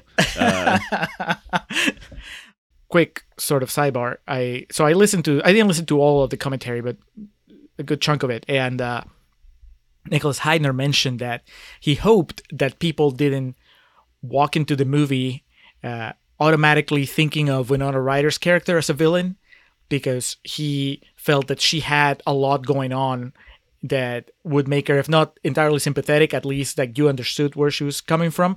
And he was saying that, she was a young person that was having to deal with a lot of repression, and that one of the reasons she acts out is because, I guess, she is, if not in love with Daniel Day-Lewis, at least heavily lusting after him. And well, this is just the only thing that she can think of. I don't know that Clearly. That comes across in the movie, because I was just complaining about it, I don't know, 10 minutes ago. I really can't tell you, even if that's what leads Winona, is that what's also like guiding all the other girls that join her? Is the answer to the question of what brought this about sexual repression? Maybe that's the intent, but I don't think that comes across. No, I was going to say it comes across that she's lusting after Daniel Day-Lewis. Like when she sees him that first scene and she like slips and falls like on herself against the barn wall. She's like, like when he turns around and looks at her. It's like fucking Jason Biggs when Shannon Elizabeth touches his thigh. But yes, Miss Winona Ryder, the diminutive female star of the summer.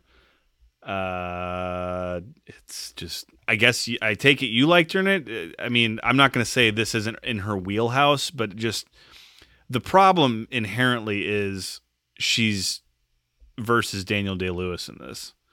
And he obviously has extensive experience in not training, but you know what I mean? Like practice at this type of acting and this type of setting, where she likely does too, but not to the extent of him. So I believe, this is a better way of putting it, I believe Daniel Day-Lewis lives in 1652 in this movie. I think Winona Ryder is trying to act like someone who lives in 1652. I can kind of see it. I don't know. I think that what muddles the waters for me is that, one, the age difference. I think that I may be giving her a pass because she's supposed to be younger. And so whenever she hits a false note, to me, it just seems like, well, because she's a child, sort of, that's pretending. So, she's not playing an actress. So to me, every time that she hits a false note, it's just like, well, those are the chinks in the armor, and it makes it even more ridiculous by design that all these adults are not seeing the bullshit that she's, pushing their way.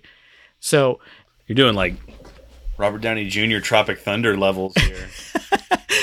I mean, because that's I was thinking about it, especially rewatching it with the commentary, because you don't really get a lot of the dialogue, but she gets to be very over the top here while everybody else is being more naturalistic. I mean, even though, yes, it is shouty, there's a lot of big acting from Daniel Day-Lewis, but Winona gets like the ridiculous acting because she has to pretend that she's seeing spirits. But, it's actually two levels, because in the real world, she's pretending that she's seeing spirits. You know what I mean? So I think that being aware of that allows me to just give her a pass. I'm like, yes, it's a lot to ask for. Well, yeah, but it's also like it looks silly whenever she's having her fantasies or whatever. But it's like it's supposed to be silly because it's ridiculous. There's nothing there, and she knows that, and even up to a point, fucking Paul Scofield knows that. We find out later in the movie. So I'm okay with that. I think that when it counts is when she's not pretending anything and she's having her hearts to hearts with Daniel Day-Lewis, and I think she's fine. I buy her as just like melting after him in that first time that you see them together, and then the other two times when she like ambushes him and tries to get him to fill her up, and especially when she visits him in his cell. That she looks like a kid, Oh yeah, it's weird the way she's lit. It's like, ugh. But I think that also probably was intentional to remind the audience. Yeah, she's just and her dialogue in that scene too is, "I'm just a kid and this got really out of control and I had no idea how powerful just me making shit up could be. I had no idea how much it could ruin people's lives. And now like 10 people are dead." But the middle scene, that is probably my favorite scene in the movie from an acting perspective. Because, Daniel Day just rocks the shit like he always does. But that's maybe like the best Winona Ryder acting I've seen this entire summer. Really? That part. Dude, that is so good. Like, we understated it because we were joking about it, or I understated it. Her having like that shit-eating grin on her face, like sarcastically explaining to him all these claims that she's lied about and gotten other people imprisoned for. And like just the vengeance, as the word is used multiple times in the movie. And she has all this power. And it's the part where like in the end, obviously she realizes it's a bad thing. But in this moment, she's like high on it and she's drunk on it and realizes like all this she can do because she's this woman that people believe, and that she can like, she's like fucking Poison Ivy, like Uma Thurman, like obviously much better, but that whole, just that swagger and presence about it. And like, I can make you do any fucking thing I want you to do. You want to talk about layered, like that scene, just watching that, I was like, holy shit, this is great. It's the only scene in the movie where I think she takes the scene away from Daniel Day-Lewis. I think we figured out that you like your Winona twisted in manipulating, because back when we did the dilemma, you were also fawning over that scene where she just tells Vince Vaughn how it's going to be. You're right. I think I don't need a therapist. Julio's here to explain to me what I like. And yeah. She has that face off with Paul Scofield too, and I think that she holds her own when he's basically trying to break her, and she doesn't break. She says, "I am not lying." Doesn't she say like, "Did I imagine my blood coming out of my body because of what she did to me or something?" It's that's. But she's using some of that like old English style wording that like hearing Winona Ryder say it, like she's like, "And what be that look you giveth me," or something, and I was like, come on, you're Kim from Edward Scissorhands, let's move this along. But like I said, me thinking she's not up to task versus Daniel Day-Lewis that's not, I wouldn't say that's like an insult. That's just kind of, you're dealt a bad hand, you're not gonna live up to it in this one. But yeah, Jeffrey Jones, I think you ruined him for me for life. I mean, deservedly so. I could have gone the whole summer. You should have waited till the end of the summer when Winona had told me what a scumbag he is. But he also gets scot-free in this movie. The closest we get to some sort of justice is the fact that Bruce Davison loses all his money, but fucking Jeffrey Jones doesn't get any sort of pushback for all the shitty things he did. We talked about Scofield, great performance on his end. We mentioned it I don't know if it's true for you. My favorite story arc of the movie is Rob Campbell. Yeah. MVP for me. I mean, I know we're talking about, the Titans like Schofield and Daniel Day-Lewis and whatever, but his character really is the one I enjoy because it's nice to see one guy that actually is awakened by this whole story and he gets to play both sides. He was the asshole judging everybody, and then he is the defenseless guy that can't get anybody else to change their mind. It's and that thing about when he wants the lawyer there and Schofield's like, no, we don't need it. He's like, motherfucker, I signed 17 death warrants. Like, I want to make sure we're doing the right thing. And, going back to our Prometheus episode, and I'm sure there's other movies we've talked about. I know there is, and I'm blanking on one right now that talks about, like, the lifelong journey that a lot of people have with religion and their faith. And I really enjoy when a movie takes a narrative of not picking a side on it one way or the other, but showing a character that goes through the process of questioning and wondering what to believe, how to believe, and if he'll come out on the other end of that story with the same faith. So he, so I really enjoyed his arc, and Rob Campbell, I thought he was really good in that role as well. And then rounding it out here, I mean, she's the only one that got an Oscar nomination for it, that being Joan Allen. She was fine. She's good, but her character doesn't really get the big moments that everybody else does. I'm surprised. I mean, I don't know what the category was looking like for the best actor category. Oh, I'm on it. Okay. It was the 69th Oscars. I think that there you go. She has two big moments, and one of them is mostly it's her being silent. That's right. It's reacting to Daniel Day-Lewis. Yeah. Her final conversation with him when, I don't know, it rubs me the wrong way that the big thing there is that she ends up apologizing for making him cheat. I was not kidding, Good Turns Corner. I think that's kind of bullshit. I can't see what they're going for, but all things considered. But also, that's one of those things that you do have to stop and put yourself in the time of how women were conditioned to view themselves as basically subservient, which is obviously sad. I'm glad that's changed, but that was the main thing I took away from it. It's like, God damn, why would she think this is her fault? But yeah, by that point, the movie does drag. Basically the last hour where it's just the extended court where things keep going awry and cameos keep happening. That's so by the end of the movie, I was just kind of like, let's go, let's get it over with. I would have preferred, because to me there wasn't too much in that scene. So my thing would be, it just goes straight into Daniel Day-Lewis signing that and just kind of move it along. And then that's when he looks at her and he has his meltdown about it and whatnot. So Julio, hit me with those nominees. 1997. Care to take a guess? 97. What would have been Best Picture in 1997? So we're talking about 96 movies, right? Movies from 96. The English Patient. Boom. Not Mission Impossible, but Mission Impossible probably got sound mix and sound editing. No, but another Tom Cruise movie was nominated for Best Picture. No, Magnolia didn't get a Best Picture nomination, and that was later. Come on, man. Eyes favorites. Wide Shut. Oh, Jerry Maguire. Yep. So it's Jerry Maguire, Secrets and Lies, The English Patient. Shine, which Jeffrey Rush also won Best Actor for. There you go. And he's fleeing the scene, Fargo. Or fleeing the interview. She doesn't say scene. She says fleeing the interview. Frances McDormand, who won Best Actress. Okay, so let's go to the Best Actor field to see why DDL got kicked out of there. Jeffrey Rush, Tom Cruise, Ralph Fiennes, Woody Harrelson, and Billy Bob Thornton for Sling Blade. Woody Harrelson for Larry Flint?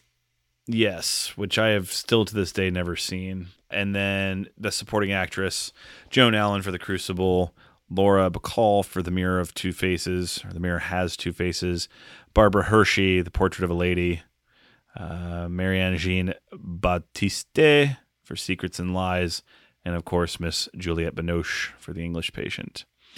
And fun fact for all you listeners out there, 1997 was the year that The Nutty Professor, starring Eddie Murphy, won an Academy Award for Best Makeup. Oh, not Best Screenplay? Beating out Ghost of Mississippi and Star Trek First Contact. Good God. Okay, last one for the 97 Oscars. The best sound category. The English Patient won for best sound, but it was a hotly contested award that year with Evita, starring Madonna, Independence Day, The Rock, and Twister. What a murderer's row of movies nominated for an Academy Award. Winding down here, Julio, would you care to know who auditioned and who was considered for the role of Abigail Williams? 96. Who was an up-and-coming young star? Claire Danes, because we were just talking about Romeo and Juliet. It was not Claire Danes. There were several other heartthrobs of the day. Jennifer Love Hewitt, which would have completely changed this movie. Okay, talk about not being able to buy somebody in a period drama. I mean, can she you would have imagine made her versus Daniel Day-Lewis? Like, God, that is, that's fucking when Iron Man puts on his like super Iron Man suit and just beats the Hulk into the ground with like that repelling fist. She would have made Jeffrey Jones look good, though. Oh yeah, period. He would have just been staring at her cleavage the whole time. Kate Winslet, which I'm confident could have held her own. Oh yeah. Kirsten Dunst, who actually did a screen test, but they just decided that she looked too young. And of course, because it's the mid to late 90s, Drew Barrymore. Oh no, I don't see it. Yeah. I like Drew Barrymore. And then Sarah Michelle Gellar auditioned for the part of Mary, which would have been interesting, to say the least. And then I'm just thinking of fucking Daniel Day-Lewis, like fucking horse collaring her and dragging her out into the yard. No, at that point you just have to cast Freddie Prinze Jr. as Proctor. And lastly, one of the more interesting notes I found, which really shouldn't be surprising given the movie and the nature of it all, Kenneth Branagh was originally set to direct it. I mean, I don't know if that really would have changed the presentation at all. I don't know either. I didn't. I gotta say, I was not blown away by the direction, by the visual style, and I was hearing Nicholas Heidner talk, in the commentary, and he had some, cool stuff to say. And I don't know how much of it you noticed, but sometimes the camera would just kind of float, and he was talking about how they'd had this idea that maybe they could have, not literally, but the devil possessed the camera. So sometimes the camera would move in a crazy way, and but then he followed up by saying, "I don't know that completely worked." I was like, okay, well, at least you're acknowledging it. But I mean, it's not poorly made, but I think that, and I don't know if this is a movie that needs more like pizzazz in the visual department. Maybe you're coming for the performances, and sometimes maybe the best thing to do is to just give Daniel Day-Lewis a close up and just let him go. Yeah, the thing that should have been accentuated in this movie from a direction standpoint and that's the performances. It's not like at any point I was distracted by something else that was going on. Yeah, the one moment that falters, so definitely when Hale quits. We joked about it in Contreras Corner, but it's 100% true. Did they just lose the can of film that had his close-ups in that sequence? Because it's just such a weird shot. It's just they like reshot it. Initial test screening, they're like, "What happens to Hale?" And they're like, "Shit, we forgot to explain that." That is very abrupt.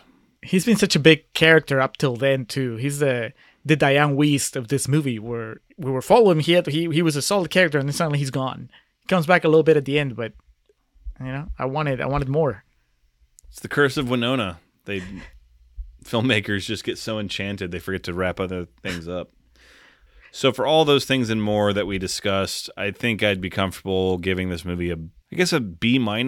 Yeah, that's more generous than I thought you were going to go. There's a lot that I've figured out that I do like about it in this recording. I enjoyed it. It actually, like, parts of it got like my heart pumping and stuff. Like, anytime I can feel my body reacting to a movie, that's when I know that I'm like really invested in it. So it definitely got me engaged, and just some of the things we discussed and kind of reflected on since I watched it. There are things that are not good about it, but the good in it definitely outweighs any potential bad. Were you with DDL at the end when he goes like, because it's my name, leave me my name? Were you into the movie, or did it take you out of the movie that he went so big? Yeah, I mean, I didn't agree with it from like a character perspective or anything like that, but from an acting perspective, yeah. It's not like when Ryan Gosling killed Albert Brooks at the end of Drive and I was like, ah, like cheering in my seat. But at the same time, I was just like, I could admire the performance. At that point, I could obviously sense what was going to happen. So Yeah. I'm glad that he did go out on his shield like that. Yeah, I this is the second time I've seen it. I saw it. I said it when it first came out, so I knew what was going to happen. I think that added to the just oppressive feeling throughout the entire movie, because I knew there was no happy ending, and that made it all feel worse. I think, the first time you watch it, maybe you're thinking like we said in Guitar's Corner, that at some point somebody's going to come up and save the day, and that doesn't happen. So knowing that it was all gonna end badly, I don't know, I really like that moment. I can see how he takes a big swing, because it could easily turn somebody off. He goes so big, but I could have easily turned into like a Donnie Wahlberg type moment where you just have to turn away from the screen. It's so painful. Yeah, I was very much into that conflict. Just the idea of what you believe is right versus what you just have to do to get by, that kind of stuff. It's just very compelling. That's just like completely aside of everything else that's going on in the movie that we discussed earlier in Real Talk. Just that it boils down in the end to this whole, do I do what's morally right, or do I do what's right for my family? That's just Jesus. Yeah. What a tough position to be put in. I'm going with 4 stars. I thought I was going to talk myself out of that. I was thinking I was going to end up with a 3.5 after we talked, but I think that, no, it's cemented the 4 stars. Excellent. So what's next on Summer of Winona? Next, hopefully we get finally some relief from all this heavy stuff. Next is Homefront, where hell yeah, Winona Ryder is, I think, married to either James Franco or Jason Statham, one of the two. Either way, it will be a blast. And both of them are in the movie. So I don't know anything else. I don't know who directs. I don't know what the plot is. I just know it seemed like an action thriller. So, all right. So Homefront will be on the next installment of the Summer of Winona as we carry on. Now, wrapping up, moving into plugs. As always, we want to give a shout out and a thank you to the Festive Years, who provide not only our opening and closing tracks, but they've also been kind enough to provide some supplemental music during the Summer of Winona. Check out thefestiveyears.com for any and all Festive Years needs. Our logo is from our friend and fellow podcaster, Hans Rothgieser. He designed it, he drew it, he scanned it, sent it to me. He doesn't just do logos, he does comics, he writes novels. He has a very popular series of zombie novels. He has 3 podcasts. You can find out about all of this on his website, mildemonios.pe. That's MILDEMONIOS. You can contact him on Twitter at mildemonios. Email him, mildemonios@hotmail.com. Just check out all his work. If you can speak Spanish, then you can listen to his 2 podcasts in Spanish, Nación Combi and Marginal. One's about Peruvian current affairs, the other one is about economy. And then if you only speak English, you can listen to Living in Peru, which is his podcast about immigrants to Peru. And that one is on iVox. The other 2 are in just your regular podcatchers. And has become tradition at this point in the podcast, we do want to give a special shout out, thank you, applause to our Instagram curator, Miss Zoe Perez, for keeping on top of our Instagram posts, helping us out. She knows all the tricks of the trade in terms of getting things out there, algorithm, all that good shit, things that I am not smart enough to figure out. So appreciate that. Now that she's taken over our Instagram, she's moving towards conquering our Facebook page, which might be a bigger challenge. But if anybody can do it, it's Zoe. I have 2 quick plugs. One is, I think I mentioned it on the last episode, or maybe I just told you off mic, but I guested on the Rabbit Ear TV podcast from our friend Ashley, who sent us a couple of clips during this summer. We talked about Game of Thrones, which I just brought up recently. Spent a solid, hour and a half talking about it. because you have a Twitter account and a Facebook, you're probably mildly aware of how season 8 of Game of Thrones, the final season, was pretty divisive. Luckily, I think Ashley and I kind of see eye to eye on the fact that it's not a disaster. There's a lot of good things that came of it. And so I didn't go into the show to fight with her for an hour and a half about Game of Thrones and how like the ending sucked. Instead, we just spent 90 minutes or whatever celebrating all the good stuff about it and commenting some things that could have been improved, theorizing about why some things didn't work when they should have, all the stuff. I had a blast. And from what she told me, the episode should be out sometime towards the end of July. So around the time that this episode comes out, it might already be out. So Rabbit Ears TV podcast, if you want to hear me and Ashley talk about Game of Thrones, then you should definitely check it out. And then I finally watched Cinema Paradiso. Have you seen it? Do you know of it? Have you heard anything? Italian movie from, I want to say, late 80s or early 90s, maybe. It'd been on my watch list since forever. It's currently on HBO Max. I finished watching it. It's like a 2-hour movie. And then under extras, I clicked on extras and it said director's cut, 3 hours. I haven't watched that one yet. Got that Rob Zombie treatment. Yeah. And now it makes sense. It's really good. It's so good that I would tell you to watch it to begin with. But on top of that, one of the main aspects of the movie, it's about a movie theater, the Cinema Paradiso, and it's old school projectors, and a lot of it is just seeing the projectionist dealing with film. And I was like, oh, Alex would be on cloud 9 watching this, like people threading, and then at some point he's training someone else on how to use the projector. And I was like, this is just like film porn for my co-host. So I would say we should maybe watch it, do it for the show. Not right away, but maybe sometime next year. We'll have a very special episode of The Contrarians where Alex will just talk about film and what we've lost with the transition to digital. For more so than I already do. For 45 minutes. Just this time you have an excuse. There you go. But yeah, definitely Cinema Paradiso. If you have HBO Max, it's there. If not, well, I'm sure you can find it somewhere else because it's kind of a well-known movie from the 80s. All right. Well, that concludes the Crucible. On deck is Homefront, which I am very much looking forward to. But for now, that's going to conclude this stop on the summer of Winona. Until next time, we are the Contrarians. We are right, and you are wrong. Find it hard to breathe when I see you coming round. I want you close to me. I must say, if I ever find a way to tell you, I find a way to tell you soft and sweetly, Lorelei.